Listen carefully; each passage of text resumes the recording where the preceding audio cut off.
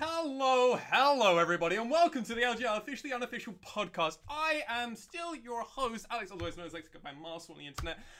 I am, of course, joined by the fortuitous Sam Initialize Hapgood, and fortuitously here. the remarkable Alex Nymera Hapgood. Gentlemen, episode 15 marks the full end of everything. We're now putting a bow on the spring split of 2020.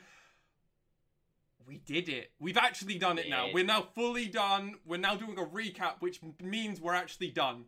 We're out. I know. What do we do with that? It's not done until the recaps happen. So, like, this is it. Almost. End of the line for spring.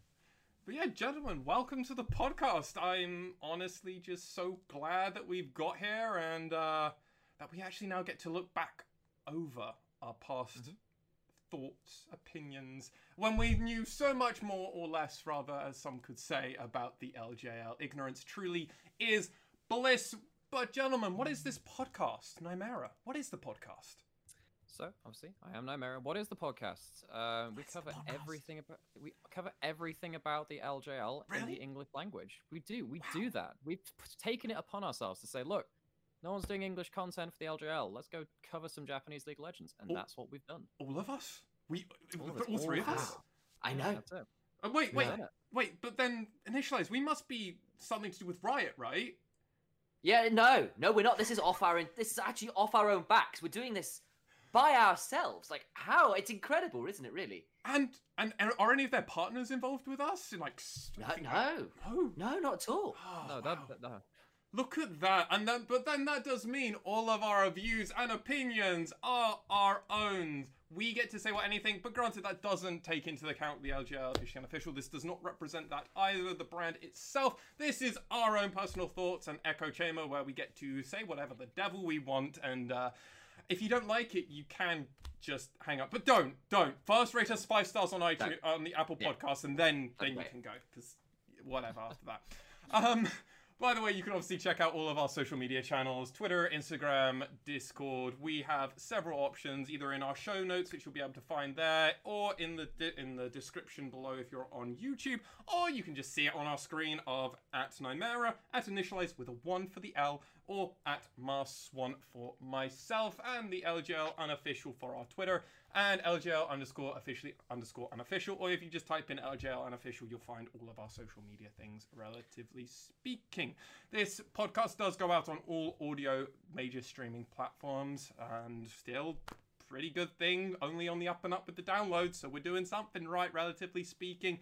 Hooray. And obviously, it's been a few months that we've been doing this, so just look after yourselves, everybody. You know where. You don't need me saying the echo chamber of everything. Just take care, social distance, and listen to the World Health Organization as best as possible. Local authorities. Yes, Queen. But with that all said, gentlemen, this is going to be our recap episode, as we've already alluded to, and I'm really excited to be going through this. We're going to look off at first and see the success or failings that the LGL was as a tournament this spring split, looking over how things have changed, the difference between this and previous splits, and also looking forward what we think will be happening. We're then also going to revisit all of our pre-season expectations from our tier list that we did in episode 1. God, 14 episodes ago is a little bit crazy. How much content have we done since then? A lot. Back then, that was only the podcast we had to think about. Now we've casted all the games. Wiser. Oh yeah. At least older. You've had 2 birthdays, definitely older. Oh, 100%. We're in our teens now. Like, we're 15. This is the point we get really crazy. awkward. We're getting old. Our voices are breaking. I mean, that still always happens for me. I mean, my voice sometimes just cracks unexpectedly, even at my mid-20s. We're going to be polite and call me that. So it's all over the place. We'll also be alluding to that episode 1. If you're not interested in listening to it, which we can somewhat understand, it definitely had those early LJL Officially Unofficial kind of tidbit kind of hiccups. Honest. Yeah. Yeah, we actually went through each of us and listened to that episode ourselves, kind of just to refresh and think what we originally were doing. And we've got our hot takes, which Nymera will be assisting us with we'll playing. get to Spice kind is of one way of putting it. Yeah, we get to flame our previous selves. And then to end us off, we have got a little bit of news, just to kind of have a nice little end to the conversation, so it's all not just us flaming ourselves and also just kind of recap. It's just nice to also put a bit of news out there. And if you are interested in keeping up with the news more in an up-to-date source, either follow us on Twitter or join our Discord, where all breaking news always does get broken within the LJL. But first, gentlemen, I think that's enough of me talking for about 5 minutes in total, as we went through this as fast as we could. Going through the motions. Very much so. Let's talk about the success and or failings, in our opinion, on the LJL tournament, starting with the schedule for the regular season and spring split being different as it was. I've written down a page of notes on how much it was an interesting experience. Yeah. Okay. So obviously, this is the first time that we had covered an LGL split. It's just the three of us, and that means that when you have certain things about the schedule, which cram a lot of games into a very short period of time, it's not necessarily good for us as, you know, a broadcast, but we'd like to explore both ends of the coin as a viewer and a broadcast, I guess. Just try and think about it from as many perspectives. So what exactly do you guys want? So what about the schedule, Sam, have you written down first, do you reckon? So it's what's worth the pointing first out thing? that The it was first bite of the 7. pie. Yeah, it was 7 weeks worth of games, but it was put into a timescale that was from the 8th of February to the 8th of March. And remember, February is a very short month.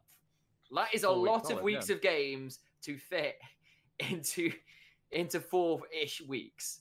Wait, hang on. Yeah, no, that was ridiculous what they did to us. We had Super Week at the end, obviously on the 7th and the 8th to round it all off. Yeah. We had Week what 1 we to had 3. week 2 and week 3, where basically we had back to where we had 2 again in another week. So then by that Yeah. point, it's like, well, you kind of get through it, but That's 56 games in 4 weeks, basically, Yep. isn't it? Yep. What? 7 times 8, because you've got 8 games a day for 7 weeks, and then that's in 4-week thing. That's 56 games in 4 weeks. So yeah, That's nuts. That's Week nuts. 1 was on Week 1 was on the 8th of February. Week 2 was on the Tuesday, at like 3-4 days later, if I can count. 3 days later. Well done, Sam. He says, hopefully getting that right. And then week 3 was on that Saturday. So like that's a very compressed time schedule. Okay. I mean, reflecting on, let's say, the LGL summer 2019, was it like that? Do you know?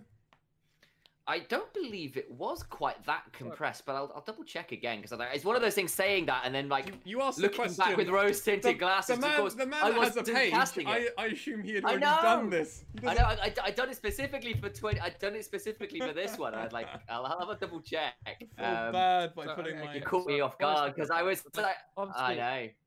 yeah, but obviously, not everything was the same in the regular split because we'll talk about playoffs a little bit later. But in terms of just the regular season, right? So this split, the LGL moved from what they had before was a triple round robin, best of 1 round season, moving into a double round robin, best of 1 round season, which did mean that we got some tiebreakers at the end. It's very dramatic. It's kind of nice in that way. But kind of it does mean that there are less regular season games, therefore potentially less practice. There's still best of 1 in all the same ways. So yeah, what do you guys reckon about the triple to double best round? At first, I don't like less games. Full stop. Yeah, yeah. The difference between 7 weeks and 11 weeks is huge, and I don't think that benefits anybody involved outside of Riot when it comes to renting the area. It might right? be a logistics schedule But thing. We have to keep. I hate that I have to keep using this. Riot is the biggest video game company in the world. And they have Tencent money, they have Riot money. Basically, this, even if they see this as a losing endeavor, it's a marketing budget. I can't accept it. I can't. Yeah. That's Yeah, not and a good that's- excuse, if there is that excuse. It's So- really interesting you use those words, actually. Sorry, just cutting in, because you say it's like a marketing budget, and I know it that is. at the start of 2013 when the LCS came out, Broadcast is esports really a started marketing kicking off. thing. Exactly, yeah, and in a large part, esports is an advertisement for your game. Yes, you know, it isn't 100%. necessarily the product that you're selling; it's kind of the advertising for the actual product. What's been really interesting from the LEC, and I think there's actually something coming in. So actually, I think that Monty's got a new podcast coming out with Quickshot actually talking about the Another. LEC as well. Another one, but Yeah. this is more about esports as a whole rather than the games. More Yeah. focused on the Quick industry. Shot as an additional host with guests is a Exactly. huge And- one as well. I think that's yeah, going to be exactly. very interesting And to the watch. thing about the LEC is that basically they're saying, look, it's not just advertising anymore. It's you have to treat it like a business itself. Yep. And like if you're treating the LGL like this and really ringing us around and not having a regular weekday where your games are being played, it's still best of ones. Going from best of triple to double round robin, I don't think that's the biggest thing in the world. It's less games, but it's still like best of ones for me.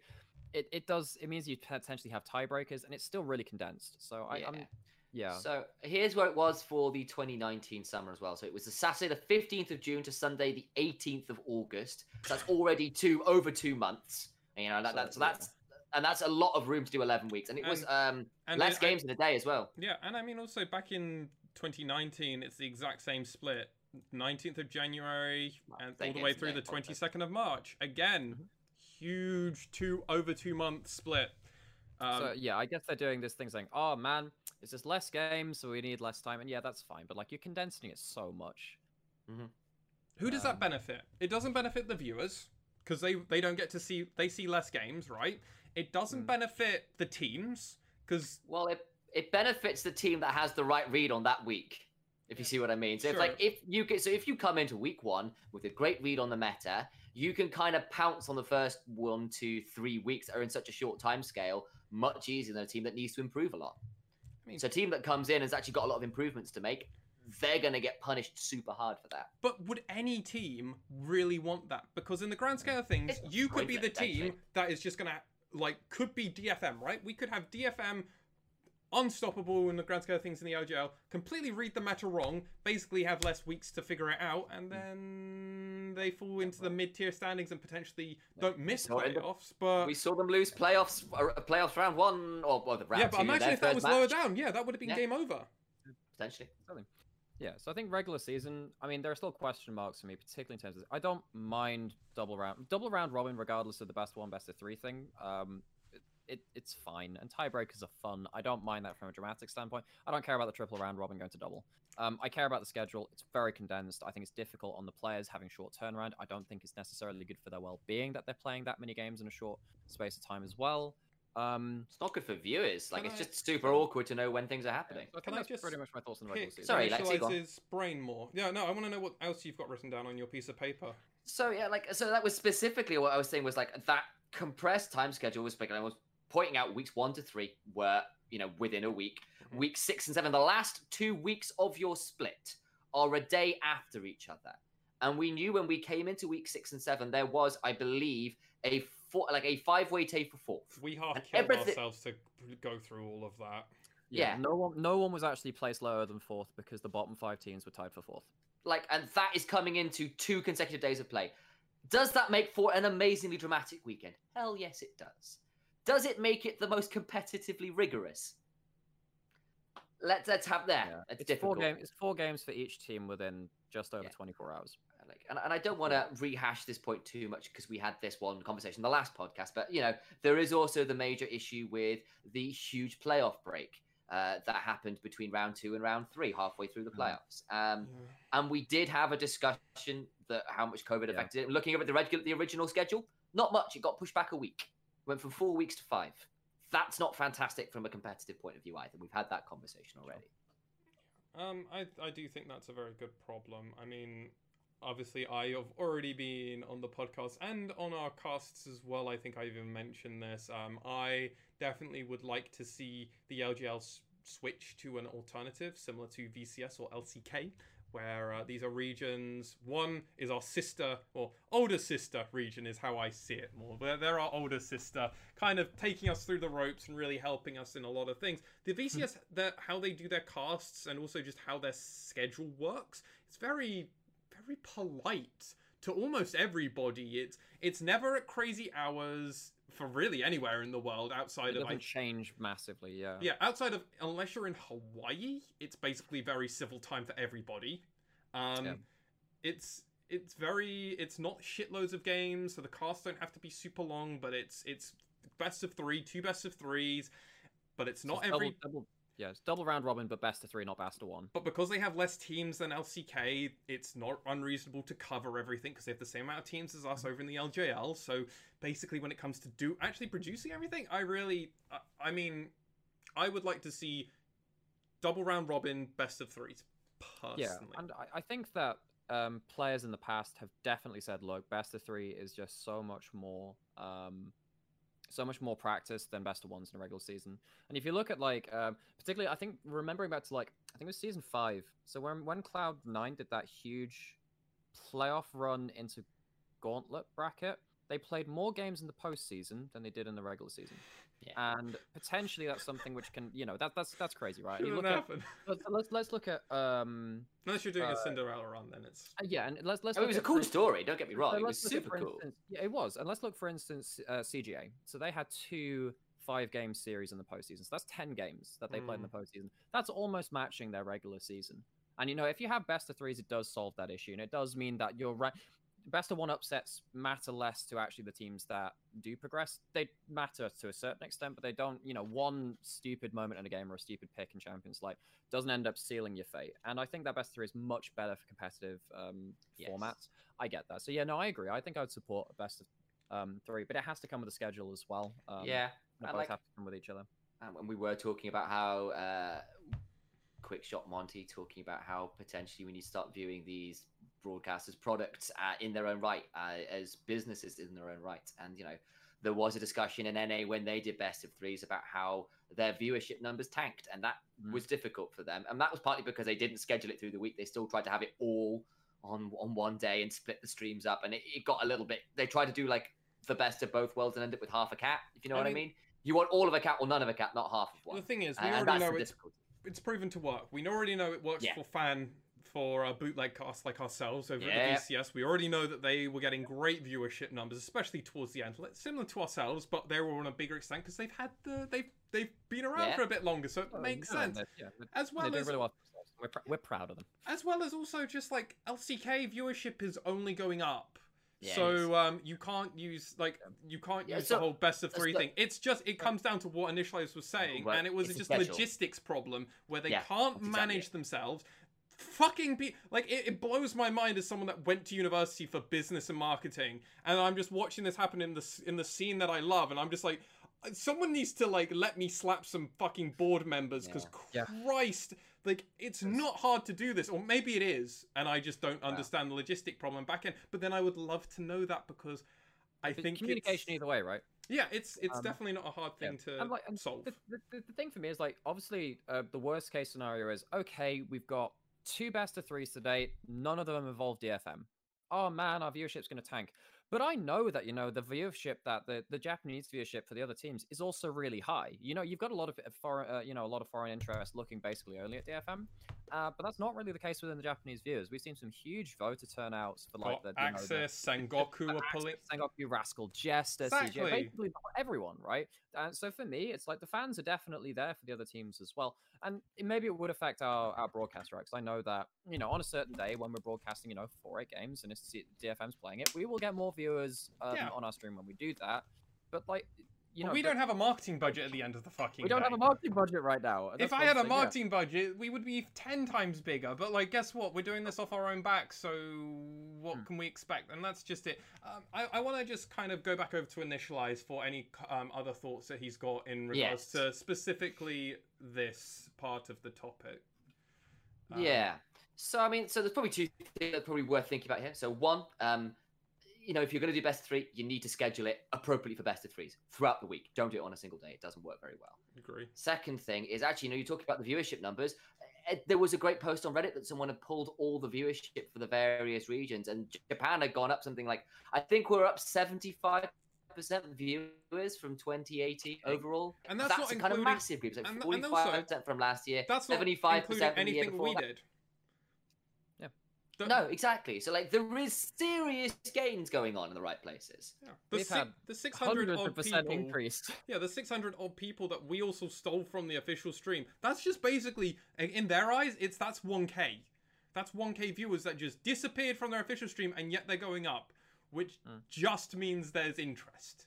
Yeah, it's small fry in some scale of things, but it's still something, and it's really good for us, of course. But of course, yeah. I mean, it's just crazy. I mean, I do agree with you. Schedule needs to be a big thing. I don't know why the schedule. This seems to be a very sudden thing, as we do have to remember that, as Initialize and myself said, their last two spring and summer split didn't have that problem. So why was this coming in? Maybe it was due to what Initialize was hinting at and saying that obviously we've got less games.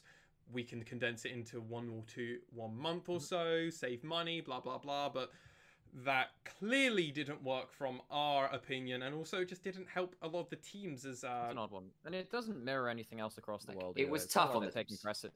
Yeah, they're not taking precedence for anything. And if a team has like 1 or 2 bad days and they happen to fall on the Super Week, like it just wrecks your season. So it's not good for competitive stuff either. It also doesn't help teams recover problems in the split. Yeah, if you have a bad day on a playoff day or whatever, or no, on a regular season day, it actually means quite a lot. Yeah, I mean, just when you have 2 weeks or split 2 weeks, so even though they're not a week apart, they're like 4 days apart. If you just have something going wrong and you need to adjust, it's going to take about a week or 2 to sometimes fix that. We've seen that in NA and and EU and everything, where it's like, oh, this team's not playing so good, but guess what, Kaboom Esports were able to run it back and actually make it in. Like, that was a huge story, by the way, guys. Wouldn't happen if they didn't have time to prepare. Which is I've got what a lot of our teams apparently don't have that for during their spring split. They wouldn't get that. Sorry to run over you there. I just I've got the exact stats up for the LJL viewership. So the comparison to 2019, up 44.44%.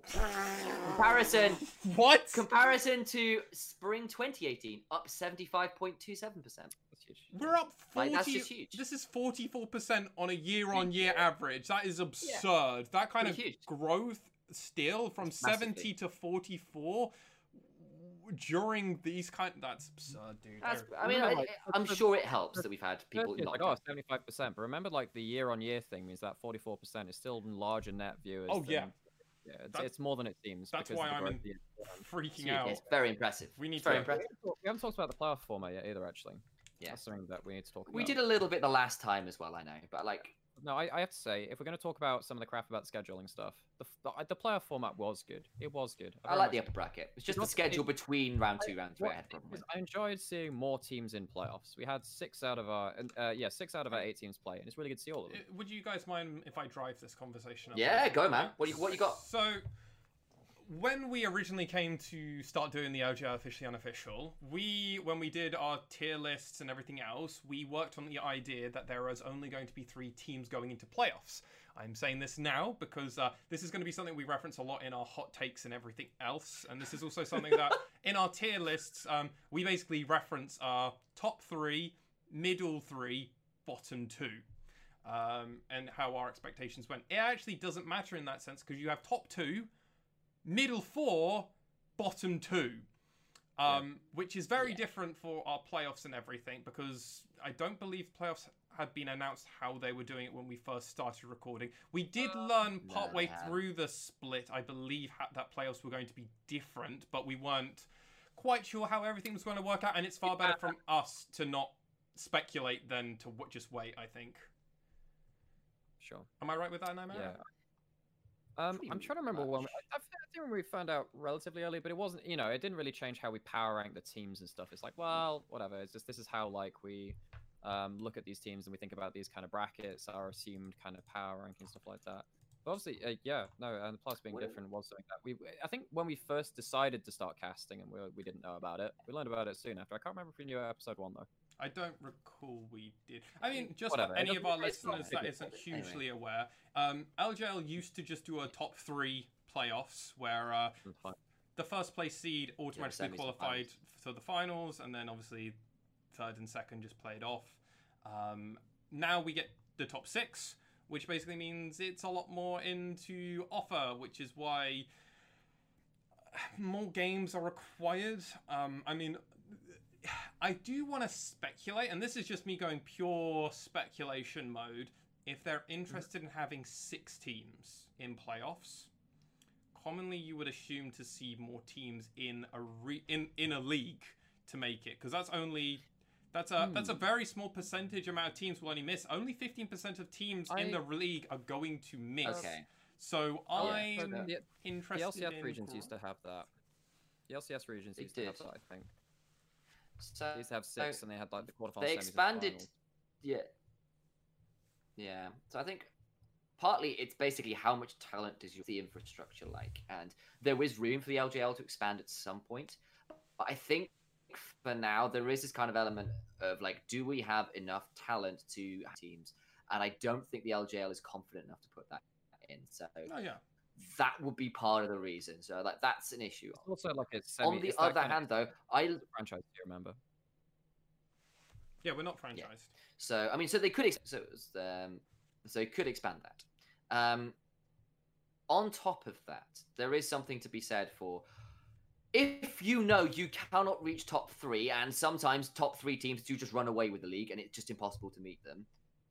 Teams just have less to play for. It's less competitive drive, and actually having 6 teams in playoffs is just better competitive space for players to be in because they've got more to live for. Playoffs is a dream that's achievable rather than way out of reach for like DFM and whoever the current Rampage, the current USG are, right?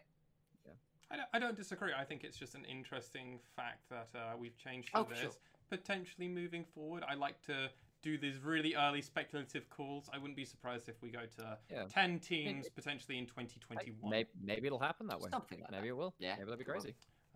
I don't think we'll go straight to like 12 teams or anything crazy. I think it'll be 10. No, it'll be like 10 teams. It would only be 2 at most. Yeah. And that's what LCS LEC did when they expanded in season 5. They had the expansion tournaments and they went from 8 to 10. And I mean, I also so just don't know how many esports organizations there are in Japan personally. Yeah. But just remember that. So basically, like the LGL right now doesn't have promotion relegation. So LGL doesn't have promotion relegation right now. So it's not a Riot franchise, but it is a franchise as a thing. No. So there's no promotion relegation.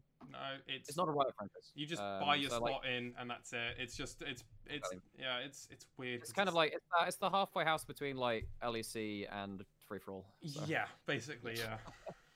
It's kind of a weird halfway house. But yeah, no, I think overall, besides the schedule for the playoffs thing, I think the playoffs format, I enjoyed seeing more teams in there. I wonder if that's just because the team's more even, the split, though. If it was as top-heavy as it has been in previous years and we get a load of quite low-quality best-of-5s, it might have been quite a bad format. But I think I enjoyed the playoffs matches. I think the matches were very good, and we wouldn't have had that without this format. So I think in terms of how much we slammed them for the regular season, the playoffs was pretty good. Besides the break, that was. I say, but that break was egregious. That was. I mean, the format itself wasn't a problem. What do you guys think about that? Yeah, I think the only other thing I'll add on that is I think the top 2 getting a kind of lifeline, a get out of jail free card in that Juggernaut match, I think is a nice touch. It gives kind of because if you're gonna have so many teams in playoffs anyway, where you are actually taking 3/4 of the teams into playoffs, like actually, having more reason to strive for the top of the table is important still, because otherwise people say, I'm in playoffs, I don't have to care so much anymore. And that's not great for competitive drive either. True. So having like a good reason to end up in the top 2, namely, hey, you actually get to skip around, you get an extra life. I think that can be quite good. I agree. I also do prefer this kind of system, this kind of tournament structure, very similar to like FGCs and just standard kind of esports tournaments. Yeah. Especially you see this in Counter-Strike and other esports where you have a special tournament, the people that did well during their play-ins and everything else are in their teams, scrims and Swiss and everything, get the pass. But guess what? If they lose, they go down to losers bracket, which is round 3. I prefer this so much more over to than what LCK currently does, where it's I think that's a big discussion right now in the LCK format too. Yeah, I currently think we actually have one of the better ones. It's not flawless by any sense of the imagination, but I think it's a really good place for them to build, and I think we've definitely hit the nail on the head that, frankly, a lot of our problems with the LJL when it came to the tournament structure and everything wasn't actually the tournaments itself. We actually think it was rather well done. It just came down to the time, because there was a lot. There was basically about 2 months of dead time. That's probably the best way to sum up our thoughts. So well said, Lexi. I think that basically sums up. Which is... But that being said, I do like the point you made about, what happens with like when you've only got 2 teams not making playoffs. That's relevant too. I know that's something we can entertain. And when in a team of eight teams, when 6 of them make playoffs, maybe a point to entertain. So that's not something I'd thought about. So yeah, I agree with that. That's why I'm here. That's why I'm here. I do sometimes have a 5-head moment. I just go from a 3-head to a 5-head. Only sometimes. It does go. When the light hits my forehead right and it reflects it a little bit. gets it going perfectly fine. I do want to. That's just the ring light, buddy. Oh, I do want to hit it one last time back over to initialize. Yes. Just because I do know you've put a little bit of work, or a fair bit of work into this. So, have you got any other closing points? Potentially anything you've overlooked or forgot to mention very quickly? I think that covered most of it. Like, I think anything more is going into a lot of nitty-gritty nuance, and what, like, potentially talking about, like, what other formats would be competitive, and there's maybe one or two options, but I think this is a good starting place, and I like it. The option would be adding a couple more teams in to add more people who don't make it in, but that feels like it needs to be competitive. Yeah. There were the Scouting Grounds tournaments, remember, back in the day. I mean, we were still seeing that the LJL going into this. I mean, this is how we got, I believe, this is how Pooh and Grendel. That's how Pooh came in, yeah. Grendel as well, I felt. Possibly. Maybe maybe a while ago Grendel came in through that. No, actually, no, I remember Grendel was a player, then he went off. He has played for Challenger teams, and then he somehow earned his way on being a coach. Yeah. Whatever. But like, so so we know Pooh went through a similar kind of Challenger thing. There's at least some form of competitive tournament pedigree in the LGL. So I mean, especially in the lower levels, which will be interesting. Obviously, though, getting rank 1 in LJL or in the Japanese server doesn't seem to have a lot of prestige, because a lot of the best players that we have been coming across, they all play in Korea. So how much do we actually have to put on good in Japan server, whereas everybody plays with 20 ping over in Korea?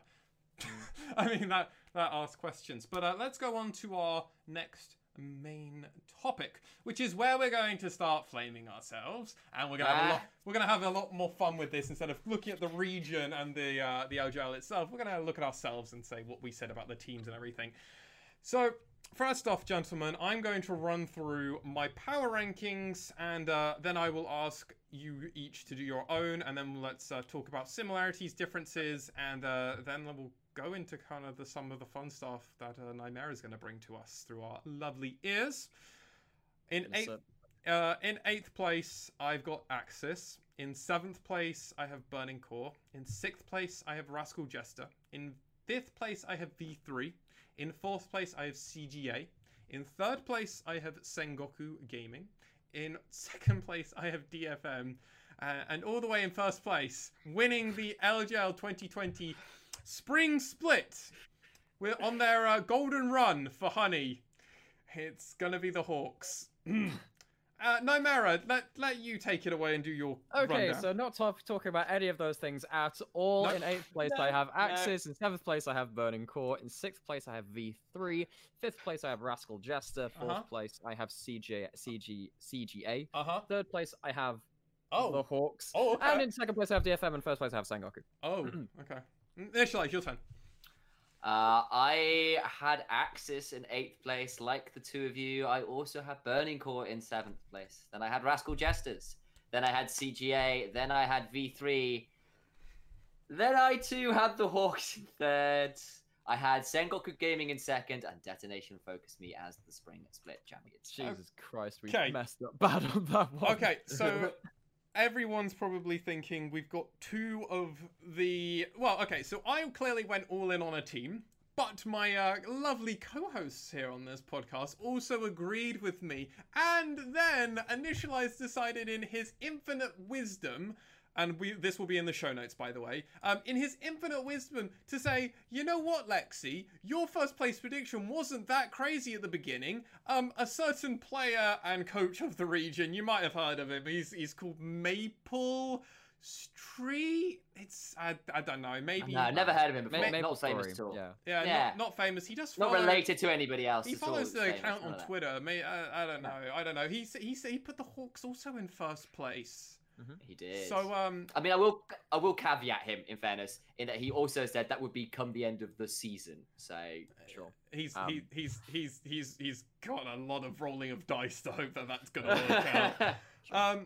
So okay, let's first talk about Access, as we can go far more into this, and yeah, this is gonna be an awkward one. We all put them at, well, I think Nymera might be able to put this better with a soundbite of me saying something. Yeah, so we have a video sharing thing, which will hopefully replay some clips from episode 1, which you'll hear. So our first one is this. To do it, I feel bad because they've just announced their full roster, and I'm gonna put them at 8th. And it's gonna be Axis, sadly. Yep, I agree. Not much disagreement there. Okay. I mean, And so yeah, it's on video, it's recorded. Yep. We put Axis in 8th. And I mean, to be honest, we just kind of looked at their summer and spring split in the grand scale of things, and they had not performed. Some things had changed, but we weren't confident enough that that was gonna be the change. I mean, Well, for God's yeah. sake, like, what Yeah, else so, could I we mean- expect? Particularly my opinion, I have another Pelletcat soundbite which I can play immediately if you want me to Go tag on. into. Yeah, do it. I know which one you're going for. Generated by junglers. And if you want to not finish last, you can't keep your stone dead last solo laners, right? And that's me saying some pretty hot takes there. Ooh. Yeah, so Go I on. basically just say if you're gonna finish last for a full year going 3-17 in both splits, what are you doing with your solo laners? And actually, Gadiadu had a really good He split. had a really good split. Really good split for me. You know who he used to be on before Axis? Oh, I know that. I already looked And at that. Onyan also had some really good moments. Maybe some arguments to be made there, but Gadiadu on the whole had a really good split. Really good split. I'd really take a bit of a slap for that one because he was Oh, arguably man. their best member, I think. It's crazy that we rated Gallardo so low because he's ex-USG who basically went to back-to-back finals, I think, or Yeah. something like back-to-back playoffs in the 2018 spring and summer split. And then we're just like hard flaming him because he's like, nah, mate, you're washed up. And it's like, maybe it was the other members of the team and it wasn't him and Eunyan who were actually performing pretty good. Sure. Granted, Eunyan at that point was unproven talent. He was a challenger player going into this, and this was his questionable. But I mean, clearly they both performed far above our own Yeah, to an extent. expectations. Sure. And I had some reasoning for that as well. But I think Axis, I mean, like, the thing is, like, going into this split, Axis was so hard to place above 8th because they'd had such a crap 2019, right? And, you know, like, there had to be some kind of change, and obviously they did it, but, like, it wasn't for the first start of the week. They went 0-4, right? In the first, and then they picked up their first win in week 1. I think they went 0-5 Week before three, they you picked up mean? their first win. Yeah, they went 0-4, I think. It was I 0-4. think they went 0-5 because they picked Was up it a 0-5? win in My the sec- days. I think they won their second game of week 3, if I'm remembering rightly. Was But it like, it second? was a I'll have a long look- I'll have a look time for now. them to turn around and get a win. But it wasn't the longest losing streak in the LJL, so does it matter in the grand scale No, of things? it actually Ah. wasn't. No, it wasn't. It's just the most visible one because there's a 0 in the win column for so long, right? So maybe that does tilt some opinions. But like, no, Axis, we completely misjudged them. Yeah, I mean, do you want to? It was the first win of week 3, Al. Gotcha. Just gotcha. to come out, and he was versus Okay, Rush, cool. just to say. I mean, we've got a really nice. And I think actually, go on, man. Yeah, we've got a really nice closing thought, which is probably actually going to link into Initializer's thought with the next times, with the next clip. Once Nightmare can get that up, Sure. which kind of really explains what I imagine Initializer's planning on going with his point. If The lanes which play to the level which they did last year, I can't see how changing jungle and your bot lane is going to help because you can't teamfight effectively when you don't have at least a stable map state. So that was one thing which I had next thing on the timestamp. But yeah, that's Yep. me again, just kind of taking a bit of a crap on my own intellect, really, and just going like, okay, well, whatever. Actually, for me, I think if you go and watch a couple of the games where Axis were really failing, it was about stable map states because, like, you had mid lane doing alright, and then the other lane's not really managed. They had some really good ideas. I love their drafts, but I think this was part of the brilliance of watching Axis this split, wasn't it? That we had no hope for them. No one had hope for them. There was bad Twitter votes everywhere. Everyone thought they were going to be kind of the stone dead last, perennial wooden spoon, a kind of falling into Italy in the Six Nations kind of vibes. Like that kind of, you kind of know where they're going to be. They might try and play a little bit, but they're going to struggle. And the additions of Corporal who'd come in from, ex-Direwolf player. We had Hoglet, who's a relative unknown, who'd been playing a little bit over in LATAM, done pretty well over there, played some Challenger Series. Like, we didn't know what to expect from this. We didn't think it would be enough. And then they come out with these ridiculous strats, like things like some brilliant. We're going to run Tristana Karthus and press our R buttons at the same time and try and blow people up. We're going to run Jinx Lysandra. I'm going to have Corporal on a Thresh making these really clutch outplays. And their they just came in with plans. Yeah, the creativity was never in doubt, and that's something which I liked right from week one, where they were the only team playing Ryze actually and trying to do a 1-3-1. Didn't end up working, but you could kind of see the pieces in motion just never quite worked. Yeah, and you hit this point where actually Gariaru was a stable point on the map, where Hoglet was getting things done early, where Corporal was making good plays on the likes of his Thresh, where we had a bit of a stable map and suddenly a plan involved, and we kind of were made to eat our words because Axis turned out to be a pretty good team and well and truly playoff. I mean, in the grand scale of things, when you say eat our words, we don't have to necessarily eat them too much because they were a team that we did ask during the podcast to perform. You can't, if you're gonna set up the caveat. Yeah, like I mean, at the end of the day, prove us wrong because currently what you've got, new changes are good, but we don't know how much Corporal was going to do for the well, we didn't even know who was going to be their support laner until things came out. Drama in there. Corporal was made their starting support, which to be honest I think has paid in spades for the team in the grand scale of things, from play to also just communication. It just seems like the team works. Also, Hoglet has been a huge improvement in the jungle. Really does just trust Gariaru to just kind of in games, and Eunyan as well to that extent. And Hyde has been really important. It's been surprise, and this is a team where potentially moving forward could offer really great things, right? Yeah, because I think that so if you look particularly, if you go back a couple of episodes to our pre-playoffs one where we do our power ranking stuff, I was really high on Gariaru and Hoglet, and we were all very complimentary of Corporal as well. We had some questions about Hyde and his positioning, but he wasn't the worst thing ever. We had a lot of praise for a team which at the start of the split you wouldn't have heard us said. So congrats Axis, you did well. They had a Cinderella story, and we said they might need a bit of magic to pull themselves out at last. The fairy godmother did come along, and they did get that carriage to go and find their way up to playoffs. But we asked for a bit of a miracle, and they sure as hell provided with a lot of hard work and some clever play. So I want to ask both of you guys actually, how did you feel about Axis doing this split? Legit, because obviously we talked about it from our predictions wrong, but how did you feel about Axis going through this split? What, because of how they... Oh, on my week how they did. Just everything about Axis. How did you feel about it? To be honest, I think I needed somebody to do something like this in the when looking at the LJL. I mean, there were teams that were basically doing the opposite, and no one really started doing... Everyone started losing a bunch. No one started winning a lot, except for really DFM and Sengoku, who are teams we already rated really highly. I really wanted to see... a team do this. I would have been happy with basically anybody really doing this in my eyes. And I think it was really nice that it happened to be Axis, because they were that two splits in a row, can't win a game, basically 6 wins across 2 splits is just that doesn't even get you middle of the pack sometimes. It's nice. I would have been happy if Burning Core had done this run. I would have been just as happy, I think, if Rascal Jesters had actually not come 7th. If maybe they had pushed themselves up to 3rd, maybe even 2nd, and take off Sengoku. I would have loved to have seen that. I think there were options. I think I'm just happy that Axis finally had their day in the sun, though, because it's been a long time someone did it, and it was Axis, so it's even better. So, I kind of want to add in on that, because actually, it never feels good to write a team off, right? You never want to come into a split and said, yeah, they're done from the beginning. And we kind of had that fear that Axis were just going to be doing a repeat of 2018. It would just feel like it's a bit of a disappointment from a competitive point of view, and it just feels bad, to have a team that's just not having a good time. And it's so much sweeter then, to actually be proved wrong, where you said, actually, I don't think this team's got a chance, and they prove you wrong. And that feels a lot better than, say, a team that you have a lot of hopes for just falling apart and looking a bit miserable. This, that feels really cool. Watching a team that pull it together and kind of prove you wrong in a good way, right? Being proved wrong in a good way and actually compete is nice. Especially because it's not like we did, especially because we could potentially. Pepe hands, yeah. We'll get onto that. We'll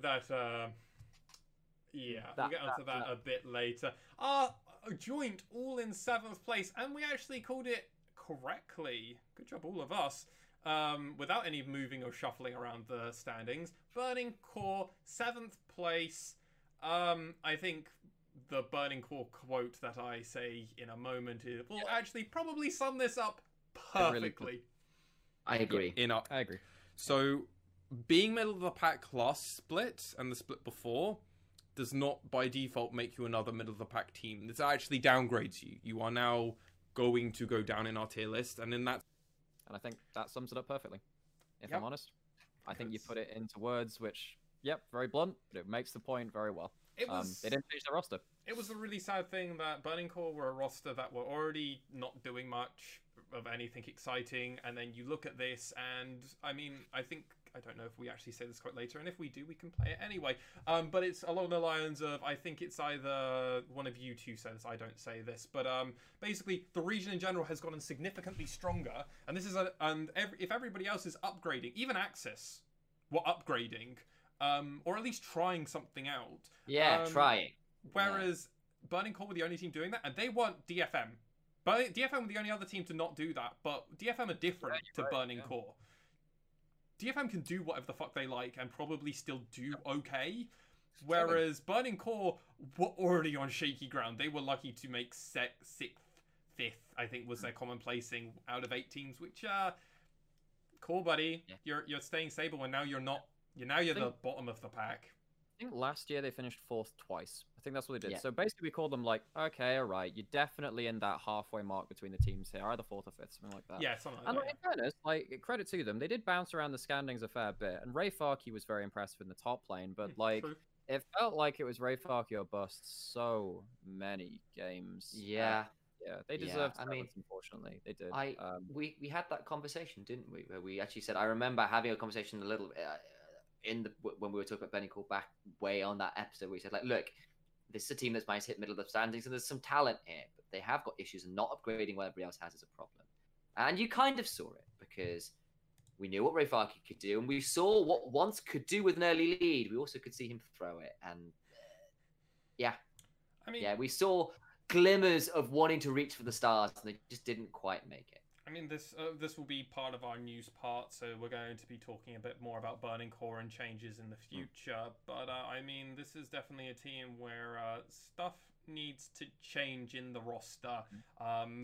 Potentially not too much going into summer, because that's a terrible time to do huge roster changes, but moving into 2021 spring, or just into the next season after summer, depending on how things do continue moving forward.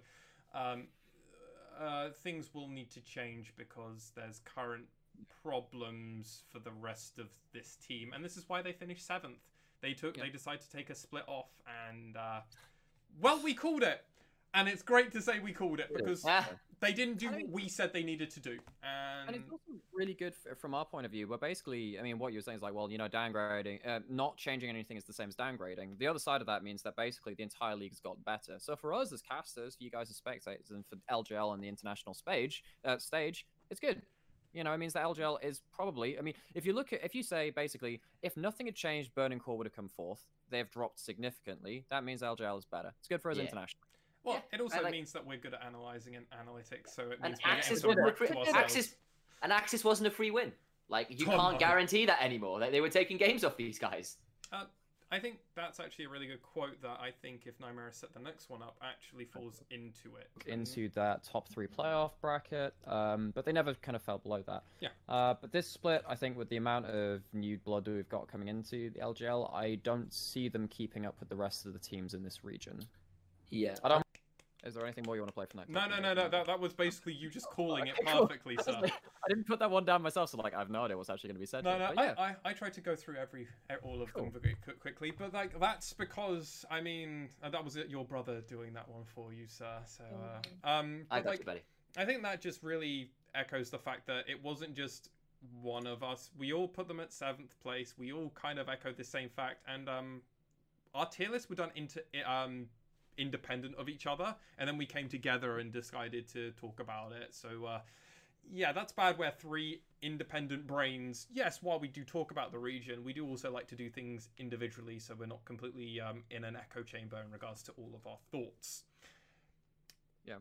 Now, this does take us into an interesting spot, gentlemen, as I think the next soundbite, if Nightmare is ready for us, will kind of explain a lot of where we're going with this for our next 3 teams.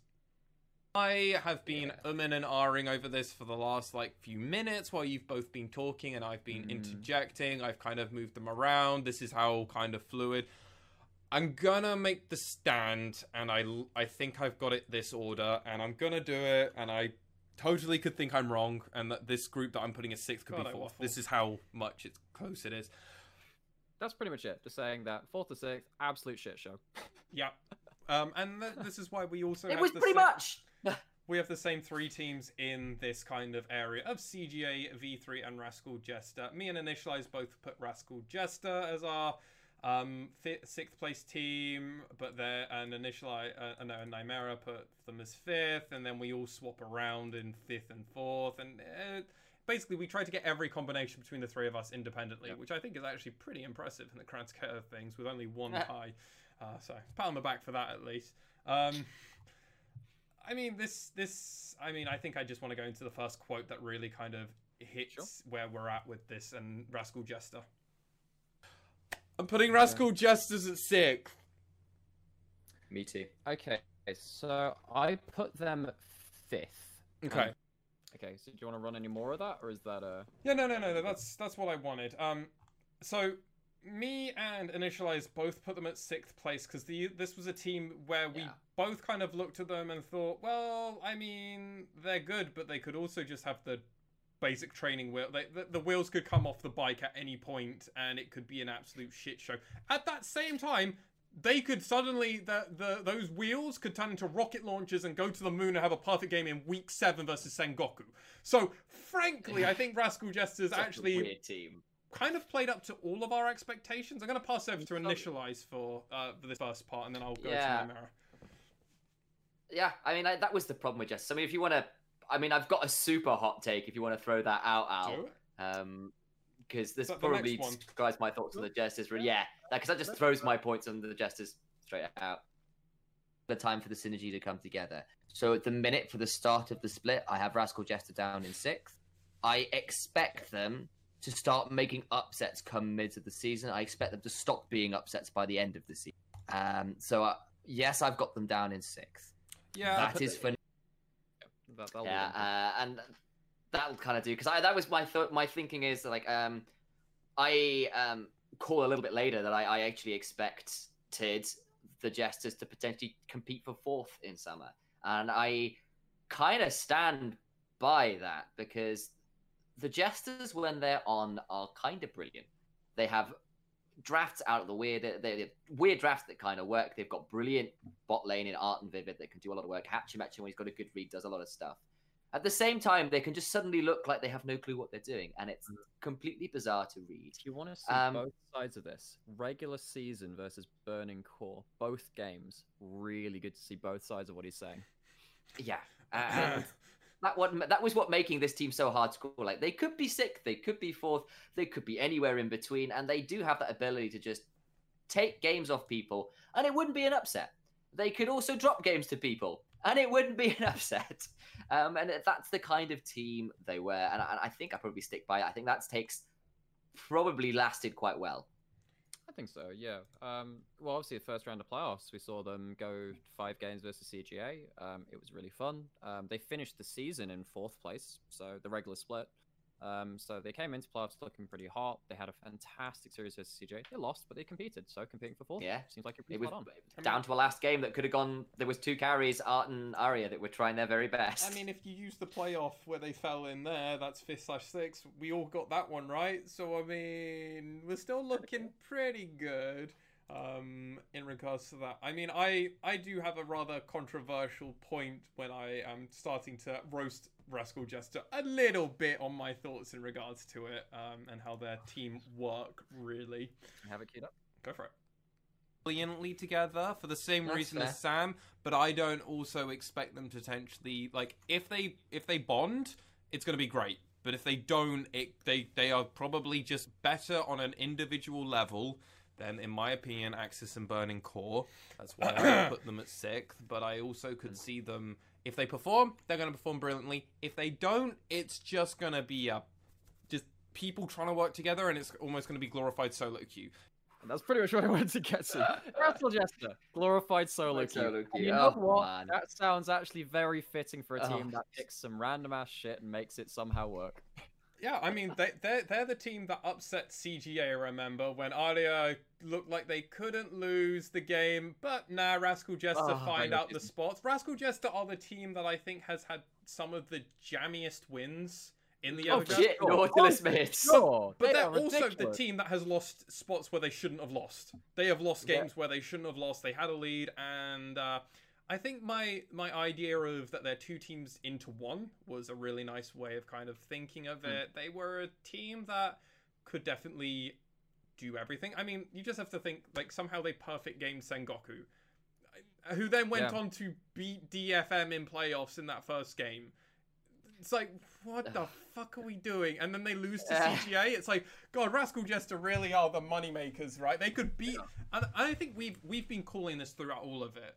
Whenever we saw Rascal Jester and all of our podcasts, I think, especially during the regular split, we always said Rascal Jester are the team that could beat anybody, but they could lose to anybody. Yeah, Yeah. and they didn't quite manage to beat DFM, but they came really close. I They think it was did. week. So either week 2. I think it was week 2 I think it was actually. week They 2. came- Yeah, was. It came came up against close. DFM. They had a really interesting draft. We talked about it a load in previous podcasts. But you know, they were really trying out new stuff, and they were kind of the mad scientists. I think they are the team we'd give that moniker to. And like, I mean, Oh, in yeah. game 1 of playoffs against CJ, we saw like Ninja solo killing Arya, our mid lane MVP and stuff. They could just do On! on a good day. On a good day, this team could do anything. They finished 5th, 6th, but come summer, really need to watch them. If only because there is a wild card they love to draw, and everyone else just doesn't know what to make of them, and it's wonderful. Nautilus Mid is still a thing, and it's played by Ninja. I mean, are we really surprised? Not No, really. not at all. But then that takes us over to our next team in the agenda. Nymera's 6th place team, my 5th place team, and Initializer's 4th place team. V3, at the beginning of this split, we kind of dubbed them the 1-on-1 team in every week.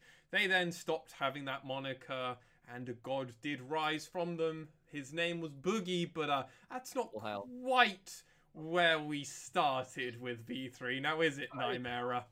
Okay, Trust Is it? So I've my got other 6th pla- arguments, but they'll come later. Yeah, so I think they will be better than a 6th place team, V3 for me, actually. Swapped around for me. Yeah. I've got Mainly Rascal because 6th. Okay, right, and it will go into a little bit after that. But yes, the soundbite is I thought V3 would be 6th, and I am sorry. I apologize. I shall go Oh, atone for my sins. in learn the Jungle captain. Echo and No. understand the ways, the means, the paths of Boogie. And yeah, there's another soundbite which we'll go into in a bit. But like, I had some reasoning which is somewhat relevant, but 6th was absolutely not where V3 was. No, I mean, this was a team that we No. all underrated, I think would be fair. Yeah, I mean, I had them up in 4th, so like I had some hope for them, partly for the wrong reasons, I think, which we might cover later. But I had a call on V3 being up in 4th and perhaps struggling to touch the top Yep. 3. But I had a lot of faith, particularly in Boogie and in Paz, and some of that proved true. So, Nymera, go on. I want to hear the soundbite because I love hearing. I chuckled to myself while I was walking along yesterday and listening to it. So, go on. V3 fifth. I just don't trust Ace in this current meta. I think that Ace is going to be a liability in team fights. I don't think he always puts out the damage that he could do. And that's pretty much it. I think- yeah. I think that's fair. I think the Zoe Yeah. game, which we were very underwhelmed with, where he wasn't finding the picks or the damage, you actually just called several months before that game even happened. Yeah, and Yeah, No, so basically, the thing for me is that V3, when they started doing really well, it was on picks where actually Ace, regardless of how he performed, could just like perform the role within his team, and they did well. Yeah. Stuff like the Rumble mid, and he played that really So well. good. And hell, the Nocturne, right? Press R. yeah, Yeah. so when they came into the first round of playoffs and then against CGA as well, actually Ace did really well, and that's one of the reasons I was really high on them coming into the semifinals matchup. Was actually like, hey, so Ace in the last playoffs, he had some awkward moments. We didn't quite land all the damage he needed to, but he found some picks that were working for him. It just didn't come out again in the semifinals. No. And I mean, what was so upsetting for us is because we actually thought maybe we're fully wrong about Ace. Maybe we Yeah. are. He just Maybe he's found a champion pool. he's doing okay against Ardia. If you can do okay against Ardia, we think you're gonna have a you're gonna have a fine time versus Syros in the grand scale of things. You should be able to at least farm equally. God, how wrong we were with that. God, how wrong we were with man. that. Yeah, Ace really had it taken to him by Saros in the semifinals. It was pretty nasty. But yeah, no, I mean, like V3, we definitely underrated them. I don't think any of us could see how big Boogie would be for this team. And also, having a rookie AD carry and Archer come in and really just have a good split on the whole. Yeah. So we undervalue a lot of members. Well, we really slept on Reyna as well. Like, that man was great. Second best sport in the league, probably. Yeah, I'd agree. Top 3, yeah. Top 3, yeah. Definitely top 3. I mean, V3 was a team that in the original podcast we didn't cover hugely because we kind of put them as a 6th/5th/4th. Like, we weren't quite sure where we're going to put them. We weren't particularly high on them, but we weren't not on them. We thought they would be a presence. It'd be interesting. We did say things about Boogie, but in the actual podcast episode itself, we very much kind of slept on them a little bit. Because, okay, and our reasoning for that was they reached the finals in the last split with a jungler who, by the way, so he's called Baby, renamed to River. He just won the PCS, by the way. So this guy he's a really good player. Really good. They lost Yutori Miyashi, star AD carry. They lost their support as well as Vivid. So they lost like 3 really good players for players that we just didn't know would succeed. So, we were down on them and we were wrong about that. But I think that was also an educated guess of hedging your bets when you're losing potentially the best Japanese AD carry, or maybe the second best, depending on Utapon. Like one of the two, you're losing a proven jungler who has only gone on for bigger titles, right? In like huge titles in the grand scale of things, and then losing a support like Vivid. A proven support, yes. Okay, you're switching out for Reyna, which again, proven support. Turned out pretty well. Rather similar level. It's very difficult to guess that. So I think we are hedging our bets, saying it might take a split to get used to it. They actually picked it up pretty quickly. So yeah, the other team though we haven't talked about in this pack of 3 is CGA. Now I put CGA at 4th place. Nymera put CGA at 4th place, and Initialize put them at 5th place. So we were all still on CGA. CGA were our highest rated team out of the 3 between the 3 of us. So we're definitely we were all expecting positive things, I think, to come from CGA. Am I right when saying that, gentlemen? They made us work for it. But yeah, no, so CGA were the 3rd place finishes from summer 2019. And yeah, we feel like it was going to be a bit awkward with a couple of the changes coming in, but we were overall thinking, hey, these guys are pretty good. They got a new AD carry, Gango. He's a Korean AD carry. Did pretty well. I think let's hear the first soundbite for Initialize. Why he's put them in 5th place. I did put them in 5th. Yeah. It's my 5th place. Your 5th place. Who's your 5th place? So my 5th place is currently Crest Gaming. God damn it! You just destroyed it. So you just put V3 up in 4th. I have put V3. Wow. There we go. So Sam, you put him in 5th. I did. And relative to the standings, and the way, the floor is yours, sir. The way another team kind of fell out of where we thought they would be, I think probably pushes them up. And I think there's a little later on where I talk about why I put them this way, because I kind of had in the podcast, it was a discussion for me at least about why I put V3 over CJ and why I put CJ do what they did. And I kind of had a lot of hope for Arya, then Luna, and Gango. But why I put V3 over CJ, and I kind of had a lot of hope for V3, was basically I thought... Let's get the soundbite for that, I think, if Nymera's ready for us. Yeah, go for it. Let's play that. So it's specifically for a couple of reasons. So I don't know if anybody's been following the LCS particularly too much at the minute, but there's been a bit of a discussion about why Dignitas have been doing so well in the early half of the split. They were undefeated until yesterday, I think, was as of recording anyway. And largely what that's been is the fact they have Wait, did you just say LCS? Let me skip through. Does that mean TSM? Yeah, it's like this whenever they're we got on a TSM for about TSM lost to Dignitas. We're trying to get him to watch Better League. About Bay and Life, but he just gets really aggressive about attached to that. What do you mean? Anyway, so First but challenge specifically, for there this is this argument that I want to say might have been Jack was having this conversation, or maybe I'm thinking of possibly a Summoning Inside episode. Either way, this is a bit of a conversation that's been happening. That actually part of the reason these guys are For God's sake, get to the point. very experienced solo lanes, or at least very specifically for team tests, which means that actually when a lot of teams don't know what they're doing come mid and late game, these guys will find ways to make gains for themselves in their lane. Okay, cool. And that's it. That'll That's do. the soundbite. We got to it. So We finally got there after the various stuff. On Holy top crap. of that, I basically said I thought Boogie, who was a fantastic jungler who was coming over from the Flash Wolves, had looked very good on that team. Teaming up with Paz, who had been great towards the end of the last split, that duo would get a lot of wins off teams below them because I didn't think there was going to be a lot of competition with the top lane pool in the LJL. I was right about Boogie. I Not to was this wrong extent, about no. how they would use him. yeah. Yeah, but I was wrong about how they would use them. And actually, it was completely the other way around. They went for a bot lane dive focus. They went with Reyna and going on with a Thresh and going for aggressive attacks under the tower. They went with to join Echo's diving bot. That was how they played it. It wasn't around Paz. So I got it right, but possibly fortuitously because I Paz got was their playstyle arguably wrong. the person who carried the least on this team in some ways. Yeah, I Yeah, he agree. played a lot. agree. Actually, no, his Aatrox was really good when he picked it up towards the end of the season. Well, he The end started of the doing split. better. But his early Yeah. mid-season was very, very quiet. It was, yeah. And the No, grass Boogie. Aatrox for a while was odd. Yeah, I mean, a lot of the V3's wins, it almost always came down to just Boogie and Archer a lot of the times, with Reyna just offering support. We've got, I mean, V3 were the team that I believe were the ones that put Reyna on Yuumi and Boogie on Olaf, right? And they just ran through the jungle. Was that V3? That was. Did a bit of that. No, Sengoku was- Gaming as that was well. That was Axis, I That was believe. Axis, actually. okay. It was quite popular, in fairness. It happened a couple of times. I'm trying to remember. There was definitely a couple of Olaf Yuumi games from across the league, but yeah. And now it would be Yuumi Graves, because Graves is just... Oh, that sounds horrifying. Oh, don't even start. That sounds horrifying.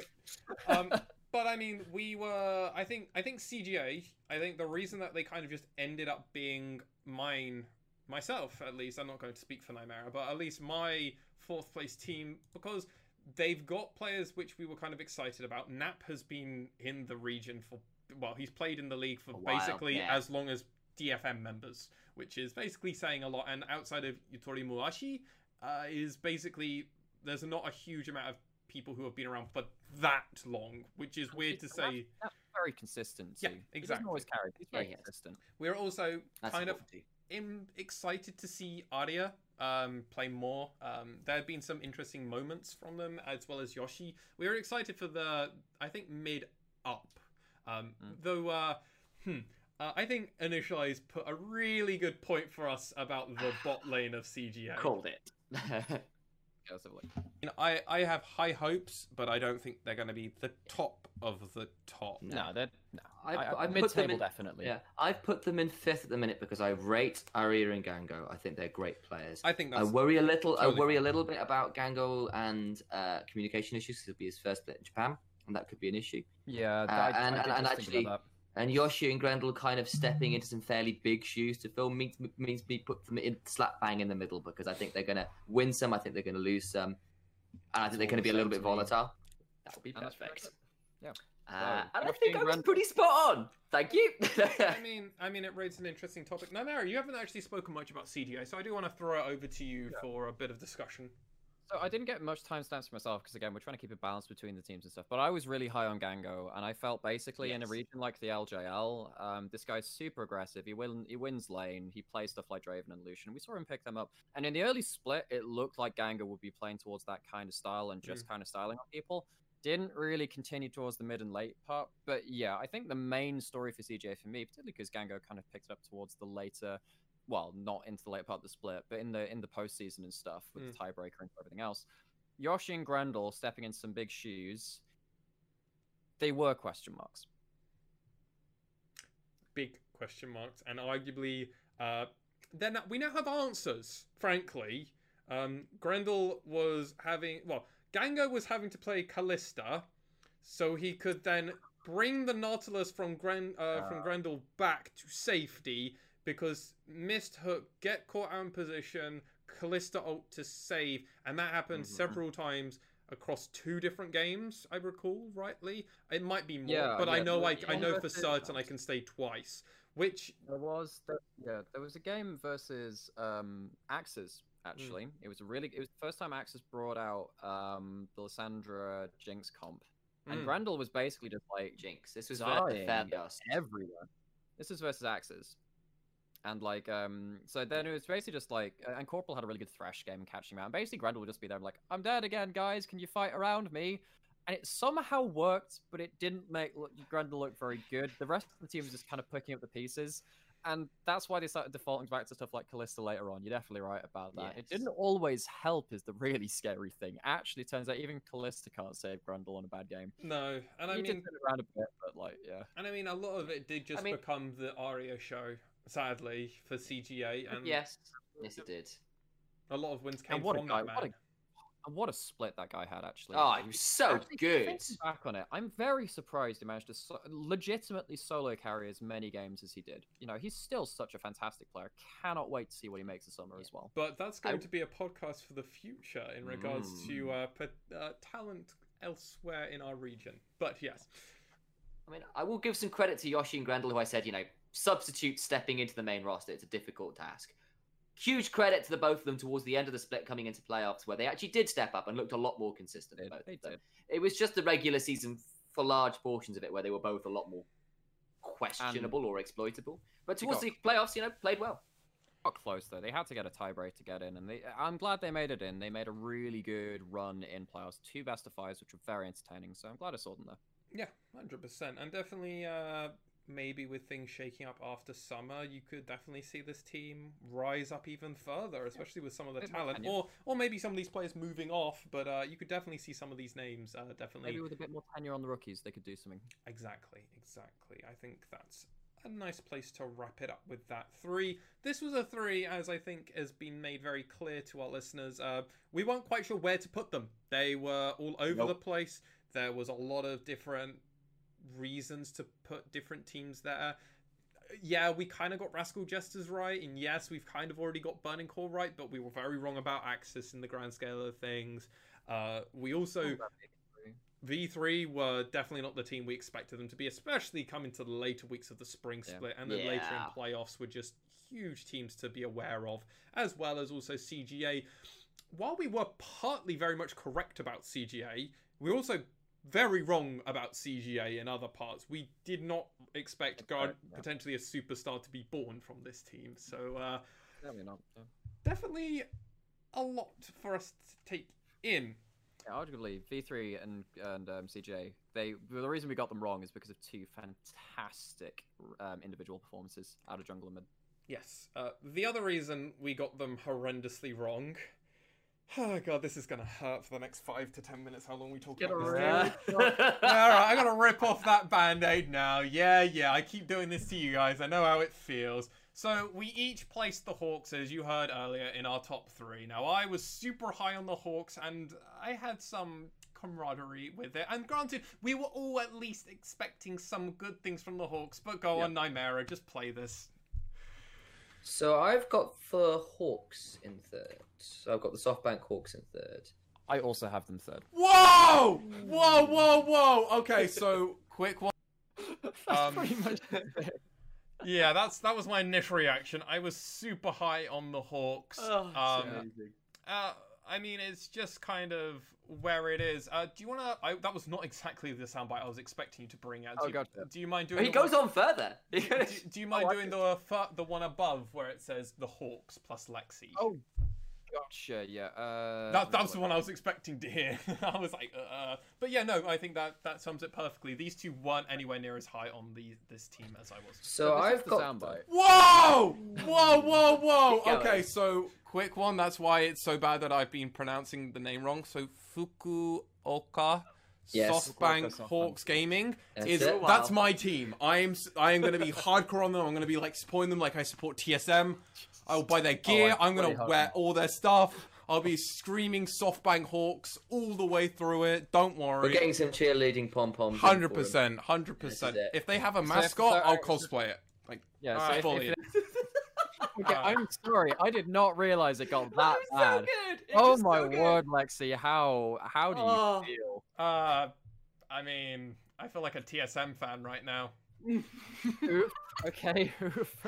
I mean, it's not been a good fucking like 3 months for me as an esports supporter of team, like specific team. I've been an NA boy for pretty much all my life as a TSM supporter. God, that's just not the best place to be. That's the tea. And then I go, new region, brand new team, Hawks. I'll get in on a new team. I'm not going to be a glory chaser like Initialize. I'm going to pick a brand new team. And guess what? Maple Street was on my side. And I thought, you know what? They got some great talent with Ramune. I thought Dasher was going to be way better than he was. Turned out top lane was basically a 2-person show. And then everybody else was just kind of there. Unless you were Ray Farkey or Ebby. So it didn't matter if you were Dasher at the end of the day. Yeah, you're a good mid laner, but that doesn't matter. And then for God's sake, bot lane was just... Play the honey clip, please. I hate to just jump around a bit, but let's just rip that band-aid off, because this is bad. Hang on, where is it? Hang on. I mean, Lexi, like, of course, we are flaming here a little bit, but you've got to remember, me and Nymera both put the Hawks up in third. We had a lot of people, along with us, had the Hawks pretty highly rated. So that one. Okay, so this should be this clip. So, when it comes to Honey, Honey is a solo queue god. This man has achieved challenger #1 in the Korean solo queue ladder, right? Talent there. A very talented man, an AD carry main. This man is a god. But we have seen multiple times in multiple different regions. You can be your own region. You could be Korean. You can be Chinese. You could be any region #1 player. Start playing in the competitive and then you get stomped. You get put back in your place. Like Gango.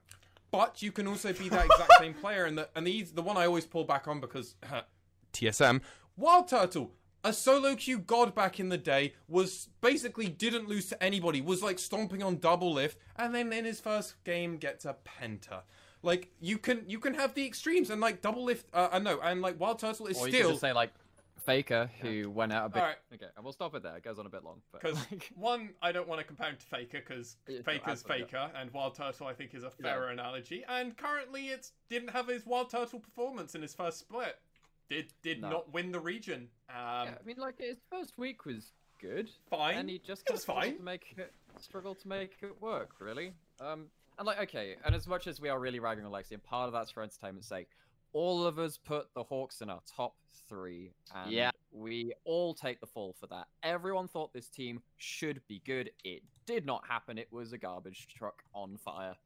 We've heading analysed towards, this. like, What is the 100-acre bot lane without Christopher Robin? Because that place was empty of leadership. Let's be real. Like, IKEA desk with none of the parts put together. I mean, this was a team that basically, I think the reason they performed well in the first few weeks was we called this while it was happening. We think, oh yeah, they're just better players individually, mechanically, and they're just playing solo queue at the moment. That's what I think the LJL does for the first 2 weeks anyway, unless you're DFM where you're just naturally better as a team. That's kind of a global phenomena, actually. We The saw it first in couple NA, of- right? Yeah, Spring Split tends to be this team where all the teams are ramping up. So if you come in with a better average level just because your players are just on fire and mechanically and stuff, it does give you good results. And the Hawks brought it out to an early good start, but we know what happened Let's after be that. real. The bot lane was a dumpster. Mid lane was a dumpster. Jungle was actually, I think, the Jungle was only alright. redeeming quality. Top lane was, well, I've already said my thought on top lane. Basically, unless you're not Ray Farkey or Ebby, you're not going to win many lanes. And if you're against anybody else, you're basically flipping a coin. But when the rest of your team is on a dumpster, what are you doing? You're putting a cherry. You're putting like one of those the cherries that you put on cakes, right? They're not even. Oh, the glacé cherries. They're not even yeah. the real cherries. You're putting like a shit cherry on top of it and hoping it's going to make it better, and then it doesn't fix it. This one's got like a piece of glass in it, and you buy it. Oh, yeah. Why would I do this to myself? Ramune This is juicy 1v1. It's an Aurelia versus Gangplank. Oh no, what is this Olaf counter ganking me for the 3rd time in a row? I think the biggest problem was everybody had such high hopes for the return of Ramune, and He briefly showed it. Yeah, but briefly was not what we need when... No. Let's think about it. mid laners we're very, very, very high on, and I'm only going to say 3, are Pyrion, Arya, and Gariadu. Right? I'm not even mentioning Syros and other mid laners. That's just 3 mid laners who we were like interested or like nah. But come to the late of it, they were top of our power rankings, very high expectations going forward, very strong players internationally. Ramune was probably bottom. Up there. Probably Yeah, I mean- bottom. Maybe he is tying with him, right? Well, yeah. Not you, Rocky, he. Rocky Rocky wasn't rather. bad fucking, Maybe yeah. Rocky. Yeah. It's just like that's the kind of it's so place hard, where you're though. at, right? Or like I mean, Yeah, it's Ramune was getting outperformed by Ace, and we had questions about Ace. And the thing for me is like there was that there was that one awful game where he picks Ari and just doesn't do anything, and it makes me really sad because I'm an Ari player and all this other stuff. But like it speaks to the mentality of the game where like you're trying to pick style points in the mid lane, and you do carry through mid lane every couple of games, which is where they got their wins from. But like most of the time, if you don't get anything going in mid lane and you didn't, game's lost. That's it. Let's get a soundbite, if you wouldn't mind, Nightmare. The soundbite of Sam saying something about DFM. Yes, that one. Yes. Gotcha, Can we yeah, I half can we wanted just that. do that one? Because I want Initialize to get a little bit brought down with the rest of us. It's fair. He can't always be at the very top of Mount Olympus. No, I can't. I believe I have it. Very good. All I'm saying is DFM have not changed a championship winning roster with probably arguably the best players in every damn role. Every damn role. Seros is a monster who brings out target bans every game. You never get to see his Karma. You never get to see his Heimerdinger. His Syndra is good. We've seen him pull out things like Illusion, right? This guy is really, really good. The only person who could compete with him is Ramune, who's been on the bench for And we'll a leave year. it there. And he's on a team Only with person who no compete was he's Ramune, who was on their bench, was what I was going for. Yeah. Right, There's a in lot my to be said defense, about this. some of that stayed true for a little bit, and then for Seros, it stopped being true for a while, and then it kind of mean, came back to being a thing. I think I also like going a bit on a tangent. The terrifying thing is actually, like Saros and Ramune were not the story of mid lane this split. It was Arya. No. This guy came out. The fucking rafters. and Well, just it blew was up the whole arguably shit. Arya and Pyrion and Gariadu. Very towards the end of the split. Yeah, Gadiardo. Yeah, yeah. No, I you're right, can you're agree with right. that. Like I The thing, no, genuinely, Saros had a really good playoffs towards Yeah. the end of it. But Yeah, like, sure. These guys, I agree. but I think you guys know my perspective of cool. Being great for like 2 games in playoffs and 2 best of 3s in playoffs doesn't win me. Yeah. It's No, like For sure. I for mein, sure. yeah. I mean, do like, what Arya, do what Boogie's Well, been doing. Do these Yeah. amazing things, or do what Ebbie's Yeah, been doing on your fucking team in top lane. right? And like, and there is something to this that, actually, where a lot of DFM can claim or could claim before this split that actually they were pretty uncontested in their roles. Seros and Steel have had Yes. stiffer competition. Does that suddenly mean they are bad players? No, they went 12-2 in the regular split. They had a bad best of 5, but they had 2 very good ones in playoffs. So like, they're still good players. It's just not as Yeah, I think- free as it was. The only person who's like out and out still best in their role is Ebby. Everyone else can have a contest to it. I mean, like Oh, yeah. That's great Um, for the league. you told me actually for the regular split was the better AD carry. When you come through to the finals, sure, yeah, Utapon really outperformed. Gang, I think Reyna, particularly on V3, has been really good too. Actually, so Corporal was pretty every great. one of these players Corporal's now been has really a fire good, lane. yeah. Every one of these players has someone they need to be aware of. Yeah, and Vivid as well as we Yeah. can literally go into every role and we could go to DFM and go, okay, we're going to name 3 other players which we think can rival your current main roster player. Which basically means, as we've said throughout this podcast and throughout, very early in my prediction regarding Burning Core, this is a region that had just had a huge, power spike just given to it. It was just thrown directly into their veins, and it's being given to us. And like Barney Gumble, we're kind of drunk off of this power that has honestly come through the LJL in this spring split, because so much happened. And It did. that's why it's so that's why the Hawks were what they were. I think they were kind of a product of just the environment. I think if maybe the Hawks came into a split in the 2019 or 2019 spring split, maybe it'd be different. Obviously, though, Yeah. USG would still be there, and USG was still having middle of the road performances. Actually, they were having very good performance to then middle of the road, but Yeah, they were back and forth. Yeah, and I think part of it's meta and things changing, and again, maybe the schedule affected the Hawks. I'm wondering if a lot of it was backroom stuff. Obviously, we don't have information on that, but just the way everything fell apart and they couldn't recover, that speaks to me about coaching direction. I don't know whether the players meshed with that or the coaches meshed with that. And that is exacerbated by, as you were saying at the very start of the show, having such a condensed schedule and having so many games played in such a short space of time. Maybe that affected them disproportionately to some other teams, which did manage to adapt and overcome some of their issues, like Axes, like Rascal Jester, like so many of the other teams. So yeah, the Hawks really did not have a good split. Yeah, let's just grab the next soundbite, because I think this is just going to kind of recap a few things. We might go between one or two soundbites quickly here, if that's okay. Teams are at this point as well. Okay, so do you want to just see what... So my top three are in order, third to first. So the Hawks are in third, DFM are in second, and Sengoku are in first. You're just crazy, man. You're just crazy. Oh, whereas I've got the Hawks, then got Sengoku, and then I've got DFM first, which I cannot believe the rest of you are not doing. I mean, that just really emphasizes that we were all really all about the Hawks, and then it just came down to where we were putting Sengoku and DFM. And I mean, to be honest... I am denied about it, but I did put Sengoku first, and I stuck with it. Yeah, I mean, the only crazy thing is I basically put the Hawks first, and then DFM, Sengoku, and then basically had a very similar pick to both these two, except I just decided to put the Hawks in first. We could all easily probably put the Hawks down into 8th place, move up Axis to the 6th place spot, and we actually basically called it. Now, obviously, that's changing two big teams. We were close, and outside of a team having a complete dumpster fire with very high expectations put upon them, I think we actually did a decent job, gentlemen. Yeah, and to Nightmare's credit, like, he wasn't far off with Sengoku Gaming. No, he wasn't. They took a best of 5 off DFM, which I can take very few teams have done. I mean, with that said, in the LGL especially. I think that actually brings us over to a great soundbite for Nightmare actually himself. Let me go get that. Which really does kind of emphasize the fact of where Sengoku were kind of going with the overall game plan, as well as just kind of... Oh, go for it. I got it. Yeah, I got it. Yeah, no, sorry. Champions, their champion pools are massive. I feel like their objective control and their objective gameplay has always been fantastic, and that will allow Sengoku to get to the point where they can team fight very well around a solid carry core of Pyrion and Yutori Miyashi. Yeah, that's pretty much it, basically. Could you have been more right? Control, and it ended up being the story of Sengoku. They'd get early dragons, they'd have a very strong laning phase, not really rocking the boat, getting early dragons, team fighting well. And that's pretty much the story of Sengoku the split. Eventually. Yeah.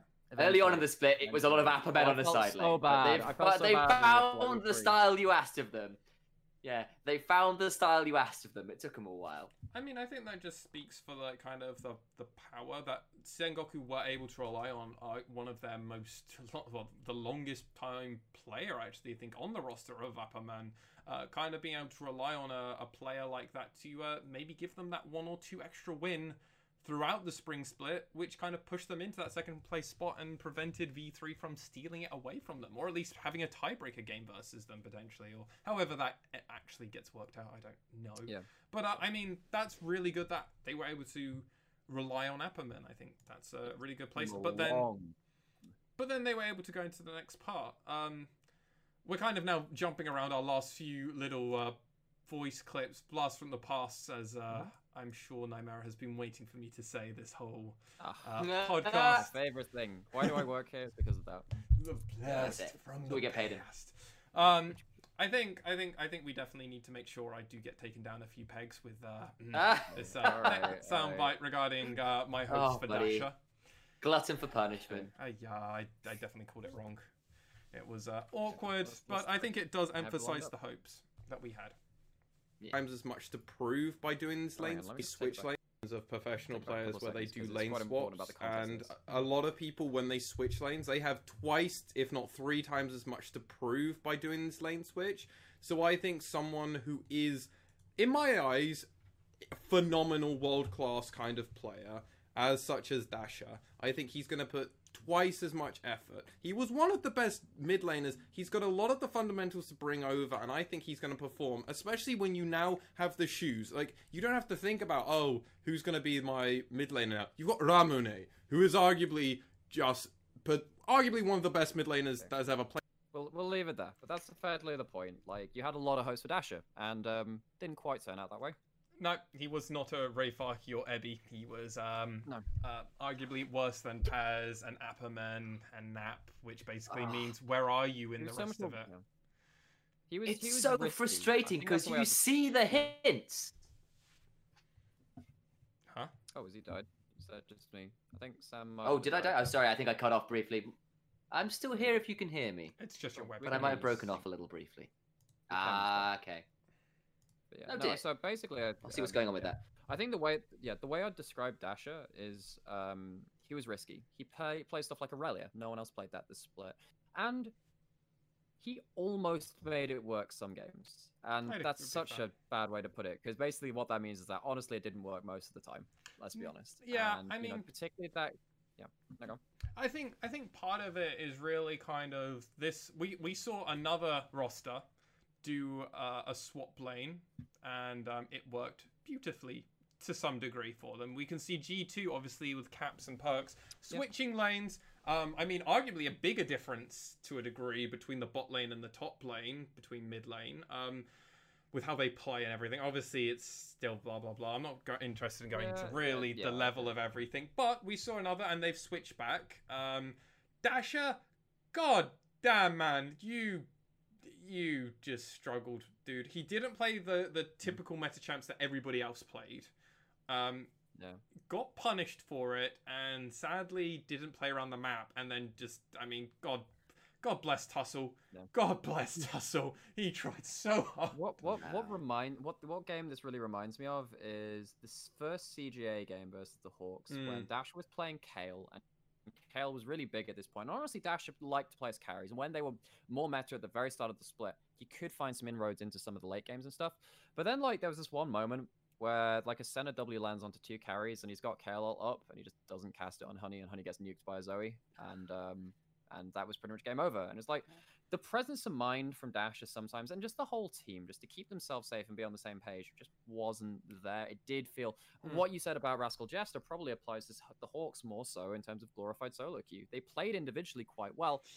Pieces never came together. Well, they were all in different books, never mind different pages. Like they wanted to play the game. Well, I say that, and I say that partly in humor, but partly because they all wanted to play the game kind of differently. You could see how much attention Dasher wanted. He was playing the likes of Aurelia into the Gangplank, and he wasn't getting the rest of the team kind of supporting the style he wanted to. You know, we saw what happened when Ramone and Tussle needed to play together. We saw what happened when the bot lane needed to play together. And it meant they were all on very different, play styles almost. Yeah, and I mean, that was really emphasized when it came to their pick and ban phase. They almost seemed to pick and ban almost radically differently in different games against different teams, which, yes, okay, if you are the best team in the region, you can totally do that. You can pick a man vastly different, ban differently versus one team to another, which is something all teams should do. But you also can pick different comps because oh, this team always struggles against our dive comp, so we're going to play a dive comp versus them because it will make we don't have to reveal external information about other strategies that we have. Because for instance, V3 versus Axis, that's exactly what they did. Yeah. Actually, every time they played, that's what they did.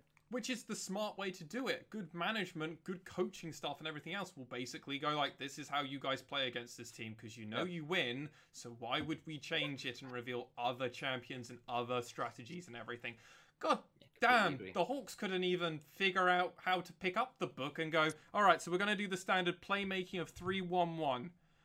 Alright, we went for the hyper carry funnel bot lane. Alright, lads, well, we fucked it up already. Good job. And we've got top lane Aurelia, we got bot lane Master Yi. Fuck it, that didn't actually happen, but it might as well have happened in the grand scale of things. How it went. I do feel like, I think Tussle was pretty fine, actually. Yes, like, Tussle was the only redeeming factor for that team. I'm going to try and throw out a load of caveats here because, like, I don't want to slam everyone because it's such a sucky team, and finishing in 8th really sucks. Particularly, okay, the LGL got stronger. We expected so much out of the Hawks, though. For me, like, Pooh had some really good moments on Peel's supports. He never showed that anywhere else. But his Peel supports were good, right? Yep. Like, he had, like, 1 or 2 really good Braum games, but, like, it just wasn't multifaceted. Honey had some good Aphelios games, but just couldn't. People weren't playing around him particularly well. Ramone and Tussle, on the whole, one of the better mid 2v2s when they got going. But they didn't get going. So few far in between. I think Tussel's the real loser of the situation because he played really well on the whole. We even had him as some player of the weeks actually. Yes, Yeah. no, Tussle was definitely their best player by a country margin in comparison to what he offered to the rest of the team, and I think that's a really good way that you kind of put this Nymera. Tussle was kind of put to the wolves when it came to comparison between the other players on the team. Tussle was just far months better. Well, yeah. I mean, like, for me, it was really sad, right? Because I came in a huge fan of the duo of Ramone and Tussle. I was so excited to see that duo back together. And we kind of saw what happened if they ever got a lead. But, like, how often did the that problem happen? was, the point is, once teams got better and they weren't getting free leads, the Hawks just didn't know what to do. Yeah.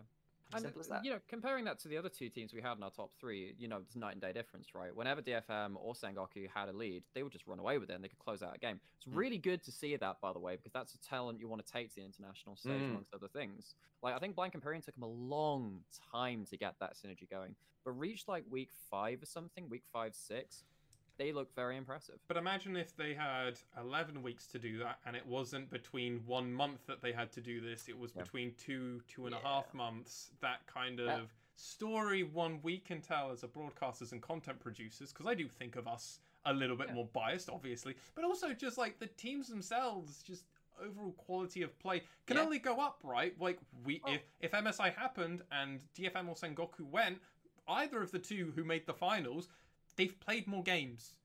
We know who the better players are. Hell, I'd take 9 weeks at least. Just give us at least once a week rather than like multiple times a week. Yeah. That'd be true. That'd be true. I think Nymera, you actually raise a really good point when we talk about DFM and some of our expectations moving forward. Why only Initialize actually had them as the first place team? Able to increase their levels of play. So my problem with DFM, if we send them to an international event, is the Liquid problem, where you just sometimes expect that DFM will win lanes. And what do they do when they don't win lanes? What happens when Ebby, when he's on Gnar, just actually doesn't win? I think that's a good place to end it there. But, like, it's a very simple point. Like, DFM, if you don't win lanes, what are you doing? So do you guys have any particular memories of games where they managed to do something with it? They only lost 2 games. One of them, we already know my thoughts in regards to the V3 one, where they just drafted horribly and then put themselves in an awkward spot to begin with. And then against Sengoku, they kind of lost fair and square after a really good fight. Yeah. And that was it. Every other game when they fell behind, they found a way back. So it's not even like you can be like, oh, they lost lane, they lost game. No, they lost lane, they could win game. And I'll tell you why I think that's possibly for is actually I do think there was an element of the coaching coming in pretty huge here for DFM. They had the synergy there already, so they knew what they didn't have to work so hard on fundamental synergy basics. They could start thinking a little bit higher. And I know before Nymera had really called out the LJL saying, these guys cannot 1-3-1 to save them. One of the only teams in the LJL to really successfully, consistently 1-3-1 in the league has been DFM. Eventually, first couple of weeks were sketchy. Yes, no, exactly. But we saw that improvement, and like the fact that kind of thing where they actually started to prove some higher level ways of winning games and tearing things apart when things weren't as simple as I've won the lane, wonderful. We run down these towers, wonderful. I've got all the dragons, game's over. Yeah, like, exactly. That kind of additional weapons in your arsenal is pretty big, I think. And the thing for me is actually, like, if you look at the 2 playoff series they had against Sengoku, this is where this problem, you see both sides of it, actually, where Sengoku had really good grasp on their win conditions in the first series they had against them. It was still a 3-2 in a lot of ways, right? In a lot of ways. Yes, it was a 3-2. That is the way you say that, Alex. But, you know, they lost 3 games fair and square, and a lot of that was off of fair laning, where they just got outlaned. Whereas in the finals, you know, it was particularly game 1, actually, we saw that Saros losing mid lane, it didn't matter. They played really, really well. They rallied around his typical Heimerdinger pick, which we hadn't seen the entire season because it had been banned. And it showed to me, actually, you know, in terms of me and, like, well, you know, asking the question, what happens? What's happening with this? I think they have managed to evolve with their coaching staff and kind of get to a point where I'm much more happy with them. I mean, I think if DFM didn't, they would have fallen into a burning core problem, and they definitely could have fallen down the table and taken some losses. While, yes, their individual players are just pretty good, so they can get those early wins, as we saw some of the other teams in the region do, against just lesser mechanical players in the grand scale of things, or just potentially just teams having to try and learn how to work together. DFM already have that head start on everybody else, so they know they can do all this kind of thing. Coming into the very end of the finals, DFM only ended up having one win over Sengoku between all of the games they had said and done, which is looking really good because they're getting challenged it more than ever before. Well, not more than ever before, but like in this new age. Well, no, because they've lost previously in spring splits versus. There was Rampage and Pentagram and USG who Okay, were competitive at various points. Results. So, in terms of results, yeah. But now I know this what you is mean. a spot where DFM potentially have to keep this rhythm going because they can't let up, or someone like V3, someone like Sengoku, someone like CGA, if some of the problems we've been identifying get solved, Axis could take it away from them. And while that would be an upset in the grand scale of What a things, wild ride.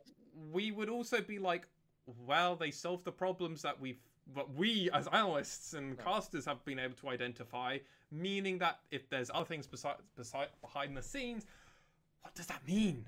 What does that mean? Like, if you go to each of these contender teams, right, you know, say like the top 6 that made playoffs, Yeah, top right? 6, yeah.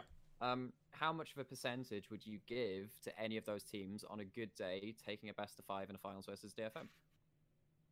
I mean, after this split, it'd probably be lower for me because, you know, I look at the way that they prep for the best of 5 and say, actually, damn, these guys played well. But, you know, I'd still give, you know, like the time thing's still 25% chance to Sengoku or a 20% chance to them. I mean, maybe like the time and patch split changes so much. As we covered so much in our previous episodes, so we won't go over that.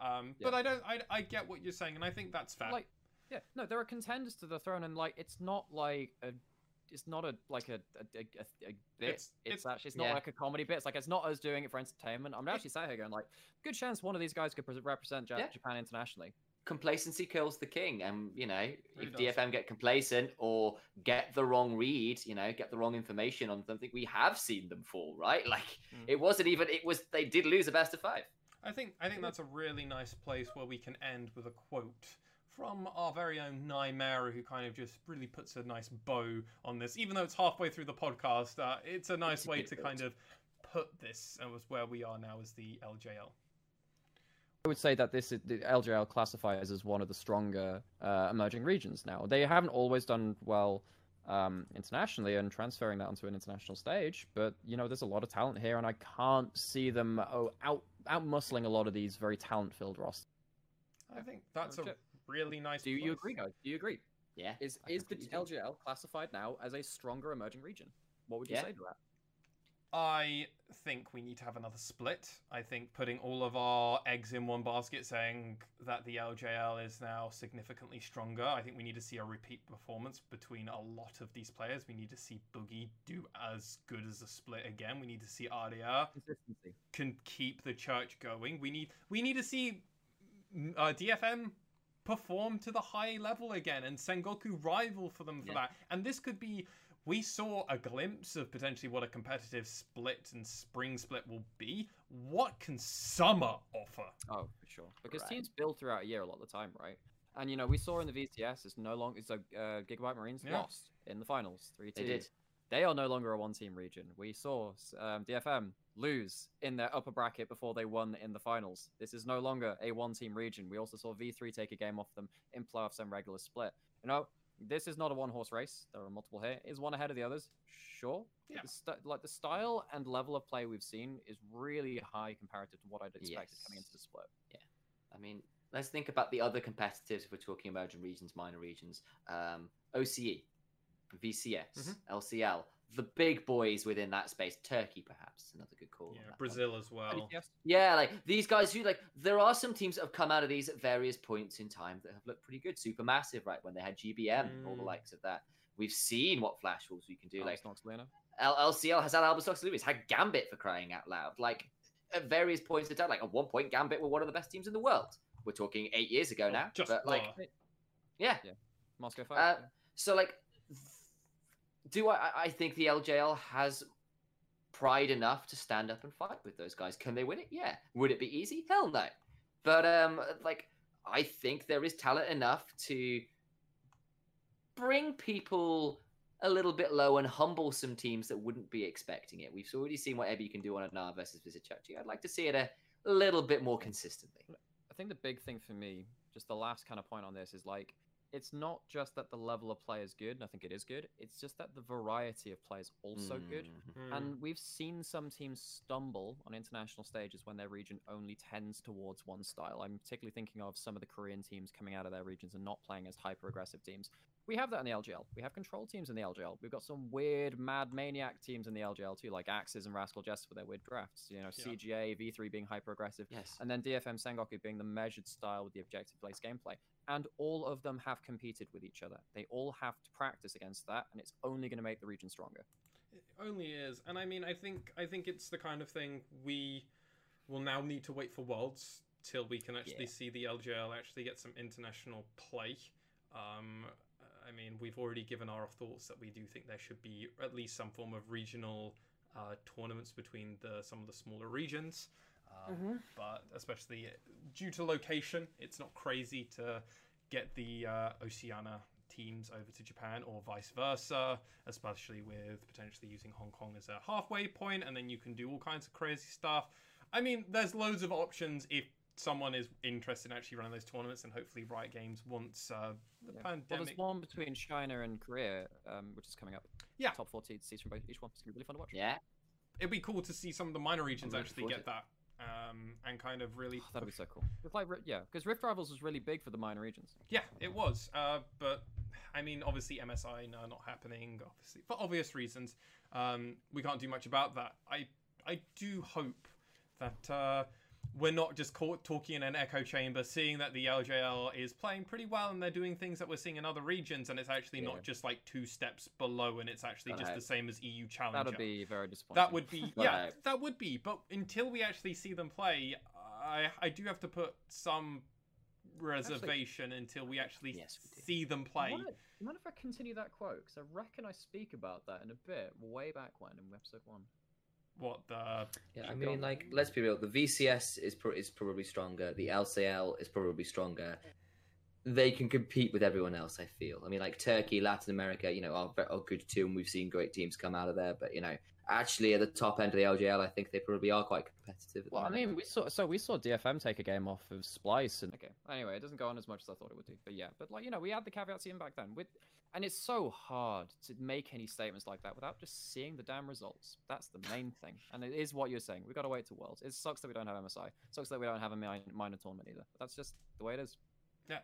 And we also don't have privy information to potentially how the players are playing against other players on Korean solo queue. Yes, we can try and find it, but we only know about one account at most. So these players probably can just get another account with relatively a click of their fingers. It's not quite as easy as that, obviously, but it is kind of a place. But I think, gentlemen, when we actually look at our predictions, we did okay. I think we did all right. Some better than others. Well done, Initialize. But I think we actually did okay, minus the Hawks and Axis a little bit. Oh man! But the thing is that, like, it's the reason doing your sport is so great is that you do have the outliers. Sorry, carry on. I finished my point. I was letting you guys talk.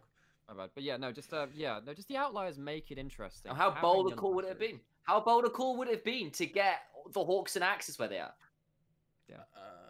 Pretty... I couldn't have done that. I don't know how much if you guys would have flamed me for putting Hawks down in last we would. place.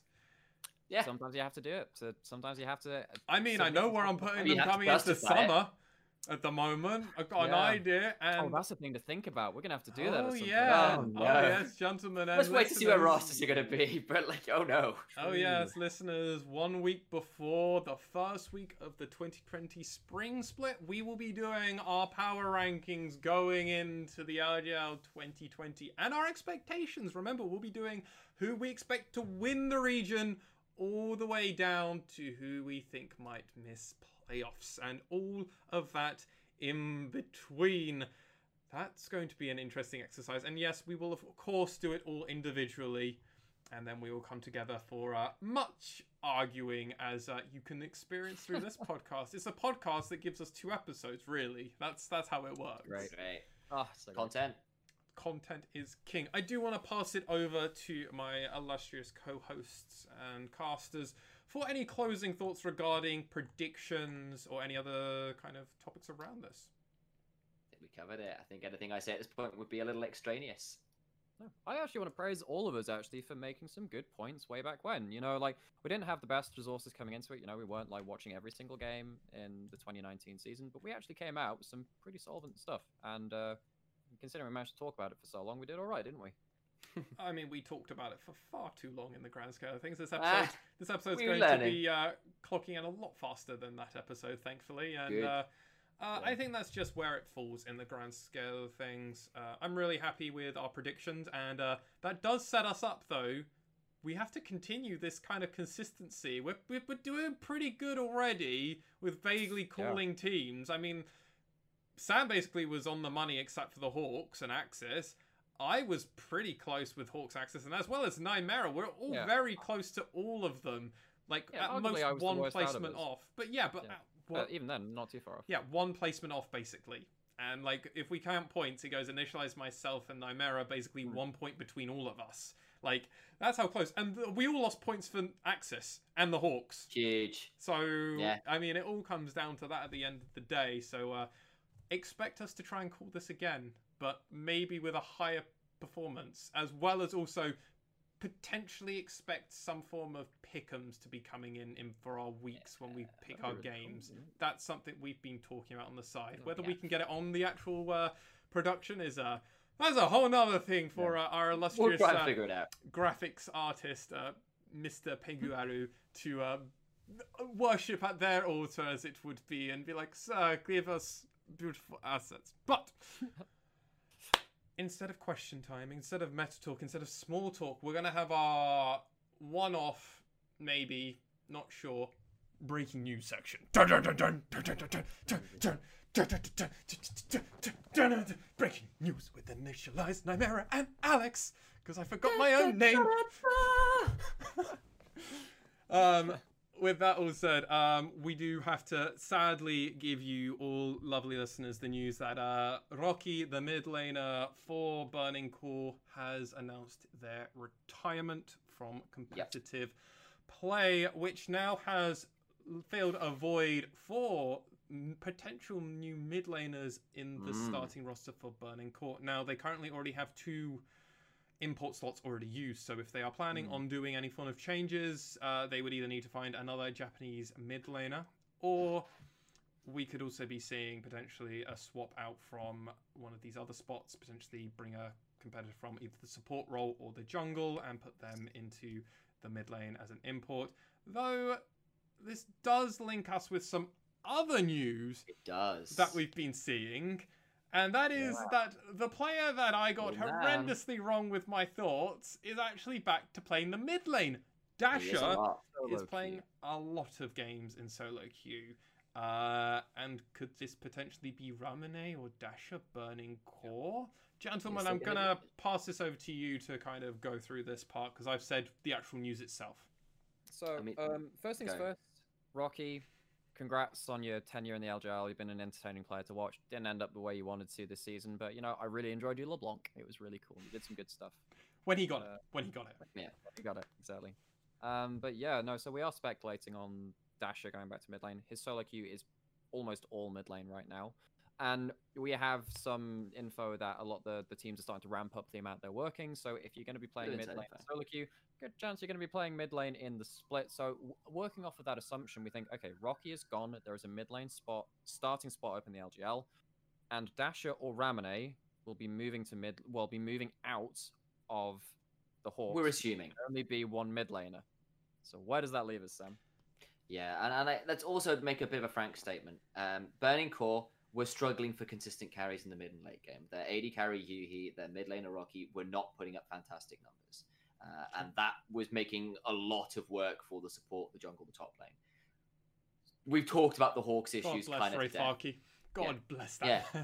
You really but effectively, both teams... Just don't give him Darius. No, Darius. Sorry, Sam. Sorry, I had to. Right. I'm sorry. No, it's good. You're right. You're absolutely right. Because there is something to this, actually. That actually, if both teams want to compete, and there's a lot of talent on these rosters, you hope, If they want to compete, they need to change something because it's not working right now. Bringing Dasher back to a mid lane role where he's more comfortable and can make some of those crazier plays and a little bit more safety with a little bit more jungle attention makes sense. Switching out for the Hawks or the Hawks as well, like they are struggling to find a coherent plan. Switching out They're struggling to find too many anything. cooks. Yeah. Removing a chef from the kitchen makes sense. Getting another, like consistent carry in for Burning Core makes sense. So a roster change between those two teams would make a lot of sense. And forgive me if I'm wrong. We did our podcast episode when we talked about changes we'd make to each roster. Did any of you guys make a change to Burning Core which was relevant to this? Oh, I thought so. Did one of us choose Ramune to go towards Burning Core? I do think that's echoing a fact of what we Might said have been. earlier. It would have been. Was that or Yutori Miyashi?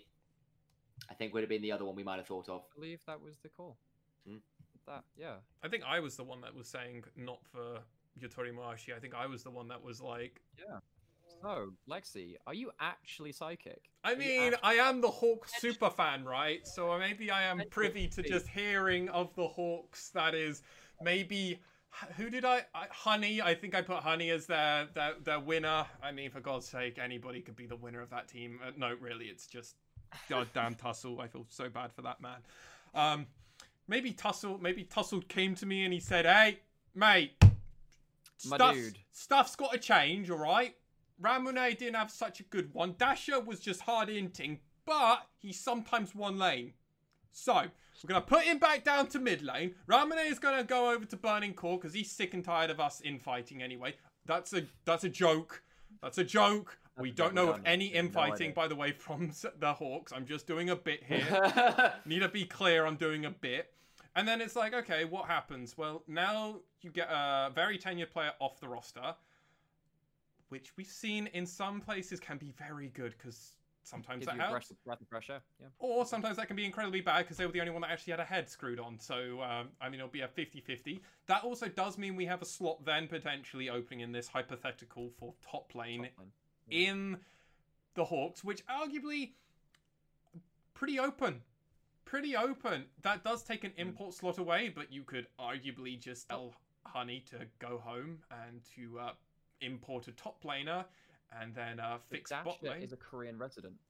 Dasher is, yeah. Which means that if you get rid of Dasher, you can still have a Korean. You can have a Korean top laner for the Hawks if you wanted. Yeah, that would be something that might happen. You could. I mean, there's a lot of options because you have Tussle.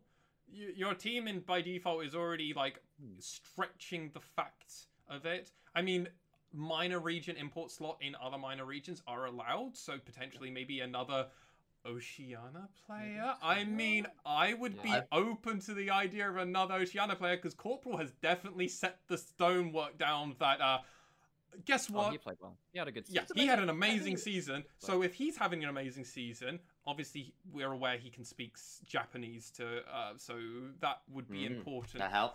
Obviously. Well, but let me throw a pie in the sky name out for you guys. Who is a former world champion who played on Invictus Gaming, who no longer has a team and is Korean? What? Duke is currently without a team. Oh, he is a fantastic top laner. That is so cool. I would be. He's a six world champion. Can they afford him? I guess he's not on a team, so he's not on a team. So like his maybe he gets more offers. That's just. I mean, it's a pie in the sky, but like I'm just saying, like there are some names that if you can get the money together. Yeah. Just be aware that basically the Korean Challenger circuit is going to be adding out. Yeah, exactly. Which is because it's going into this franchise league for the LCK. A lot of Korean players who are currently abroad might come back towards that. Going to be probably more money in terms of the salaries there. So there's a big draw from that. So maybe you have to draw from your home talent tram because the draw from the Korean Challenger League is going to be more. But no, anyway, it's just an interesting food for thought because like I think we're of the opinion any change for the Hawks is likely to be an improvement right now. Yeah. At least have a honeymoon phase. They need to do something. Yeah, they need to do something, and potentially, like, I'm trying to remember back when we did our podcast episode. One of us said to remove Dasher. I'm trying to remember if it was you, Sam. I did. I think Sam hates Dasher. He hates him. He doesn't hate him. I didn't hate him. I just didn't like the way he played with the team. Yeah. No, I think he did hard in a lot of games. Right. But then the rest of the team were doing it as well, so it's like.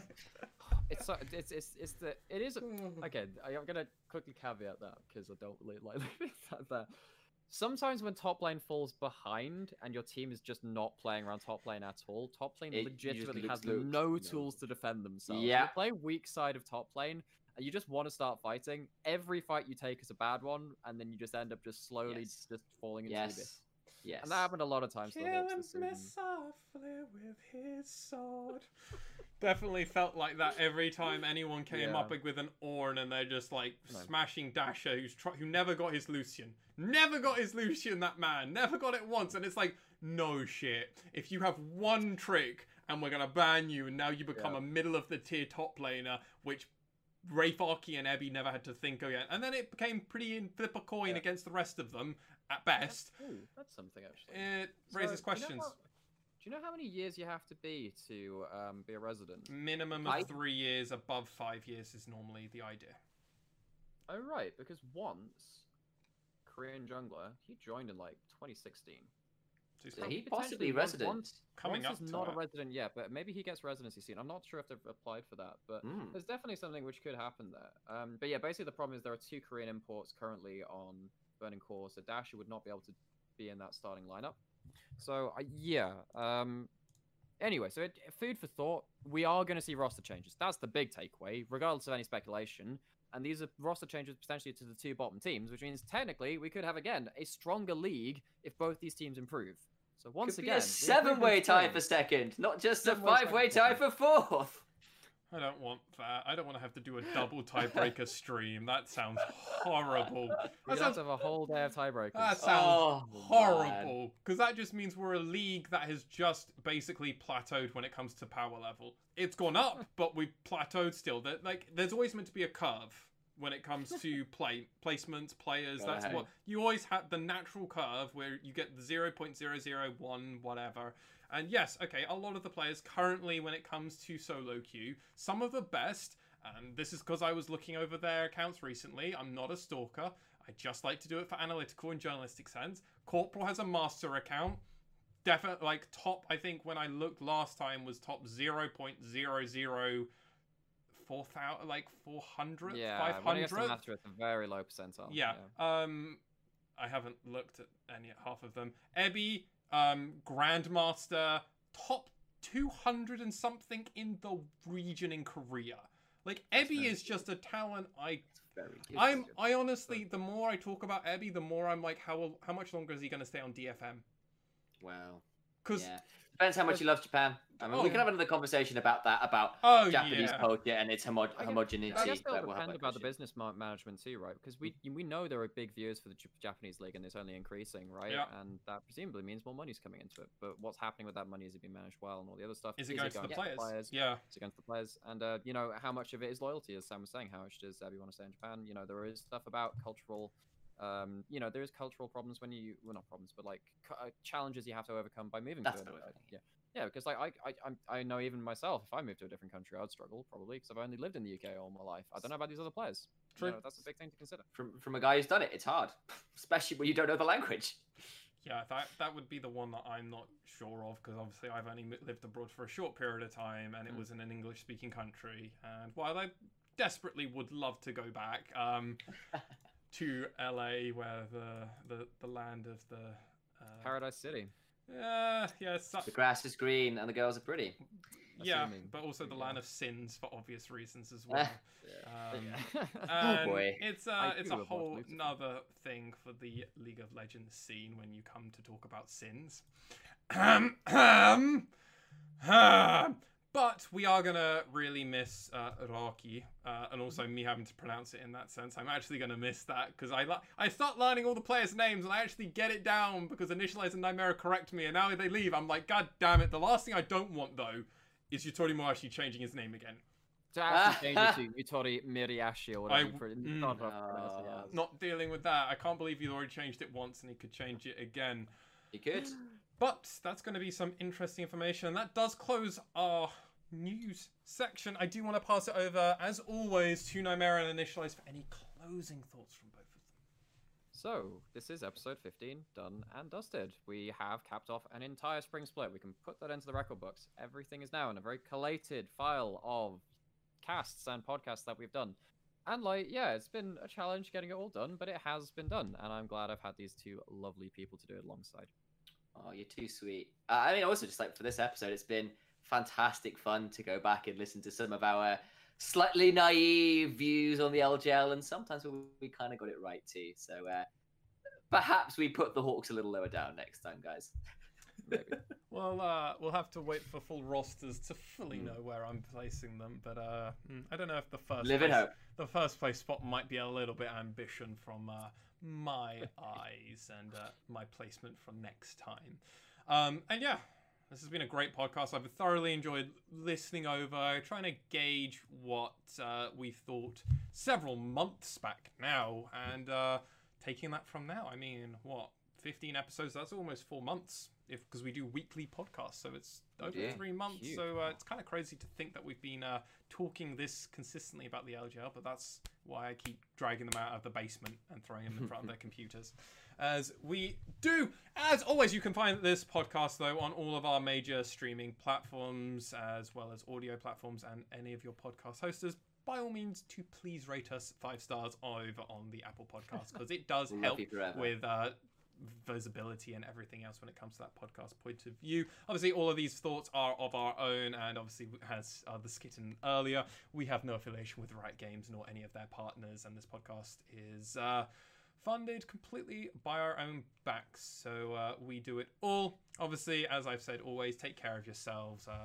It's still pretty wild out there, and just look after yourselves.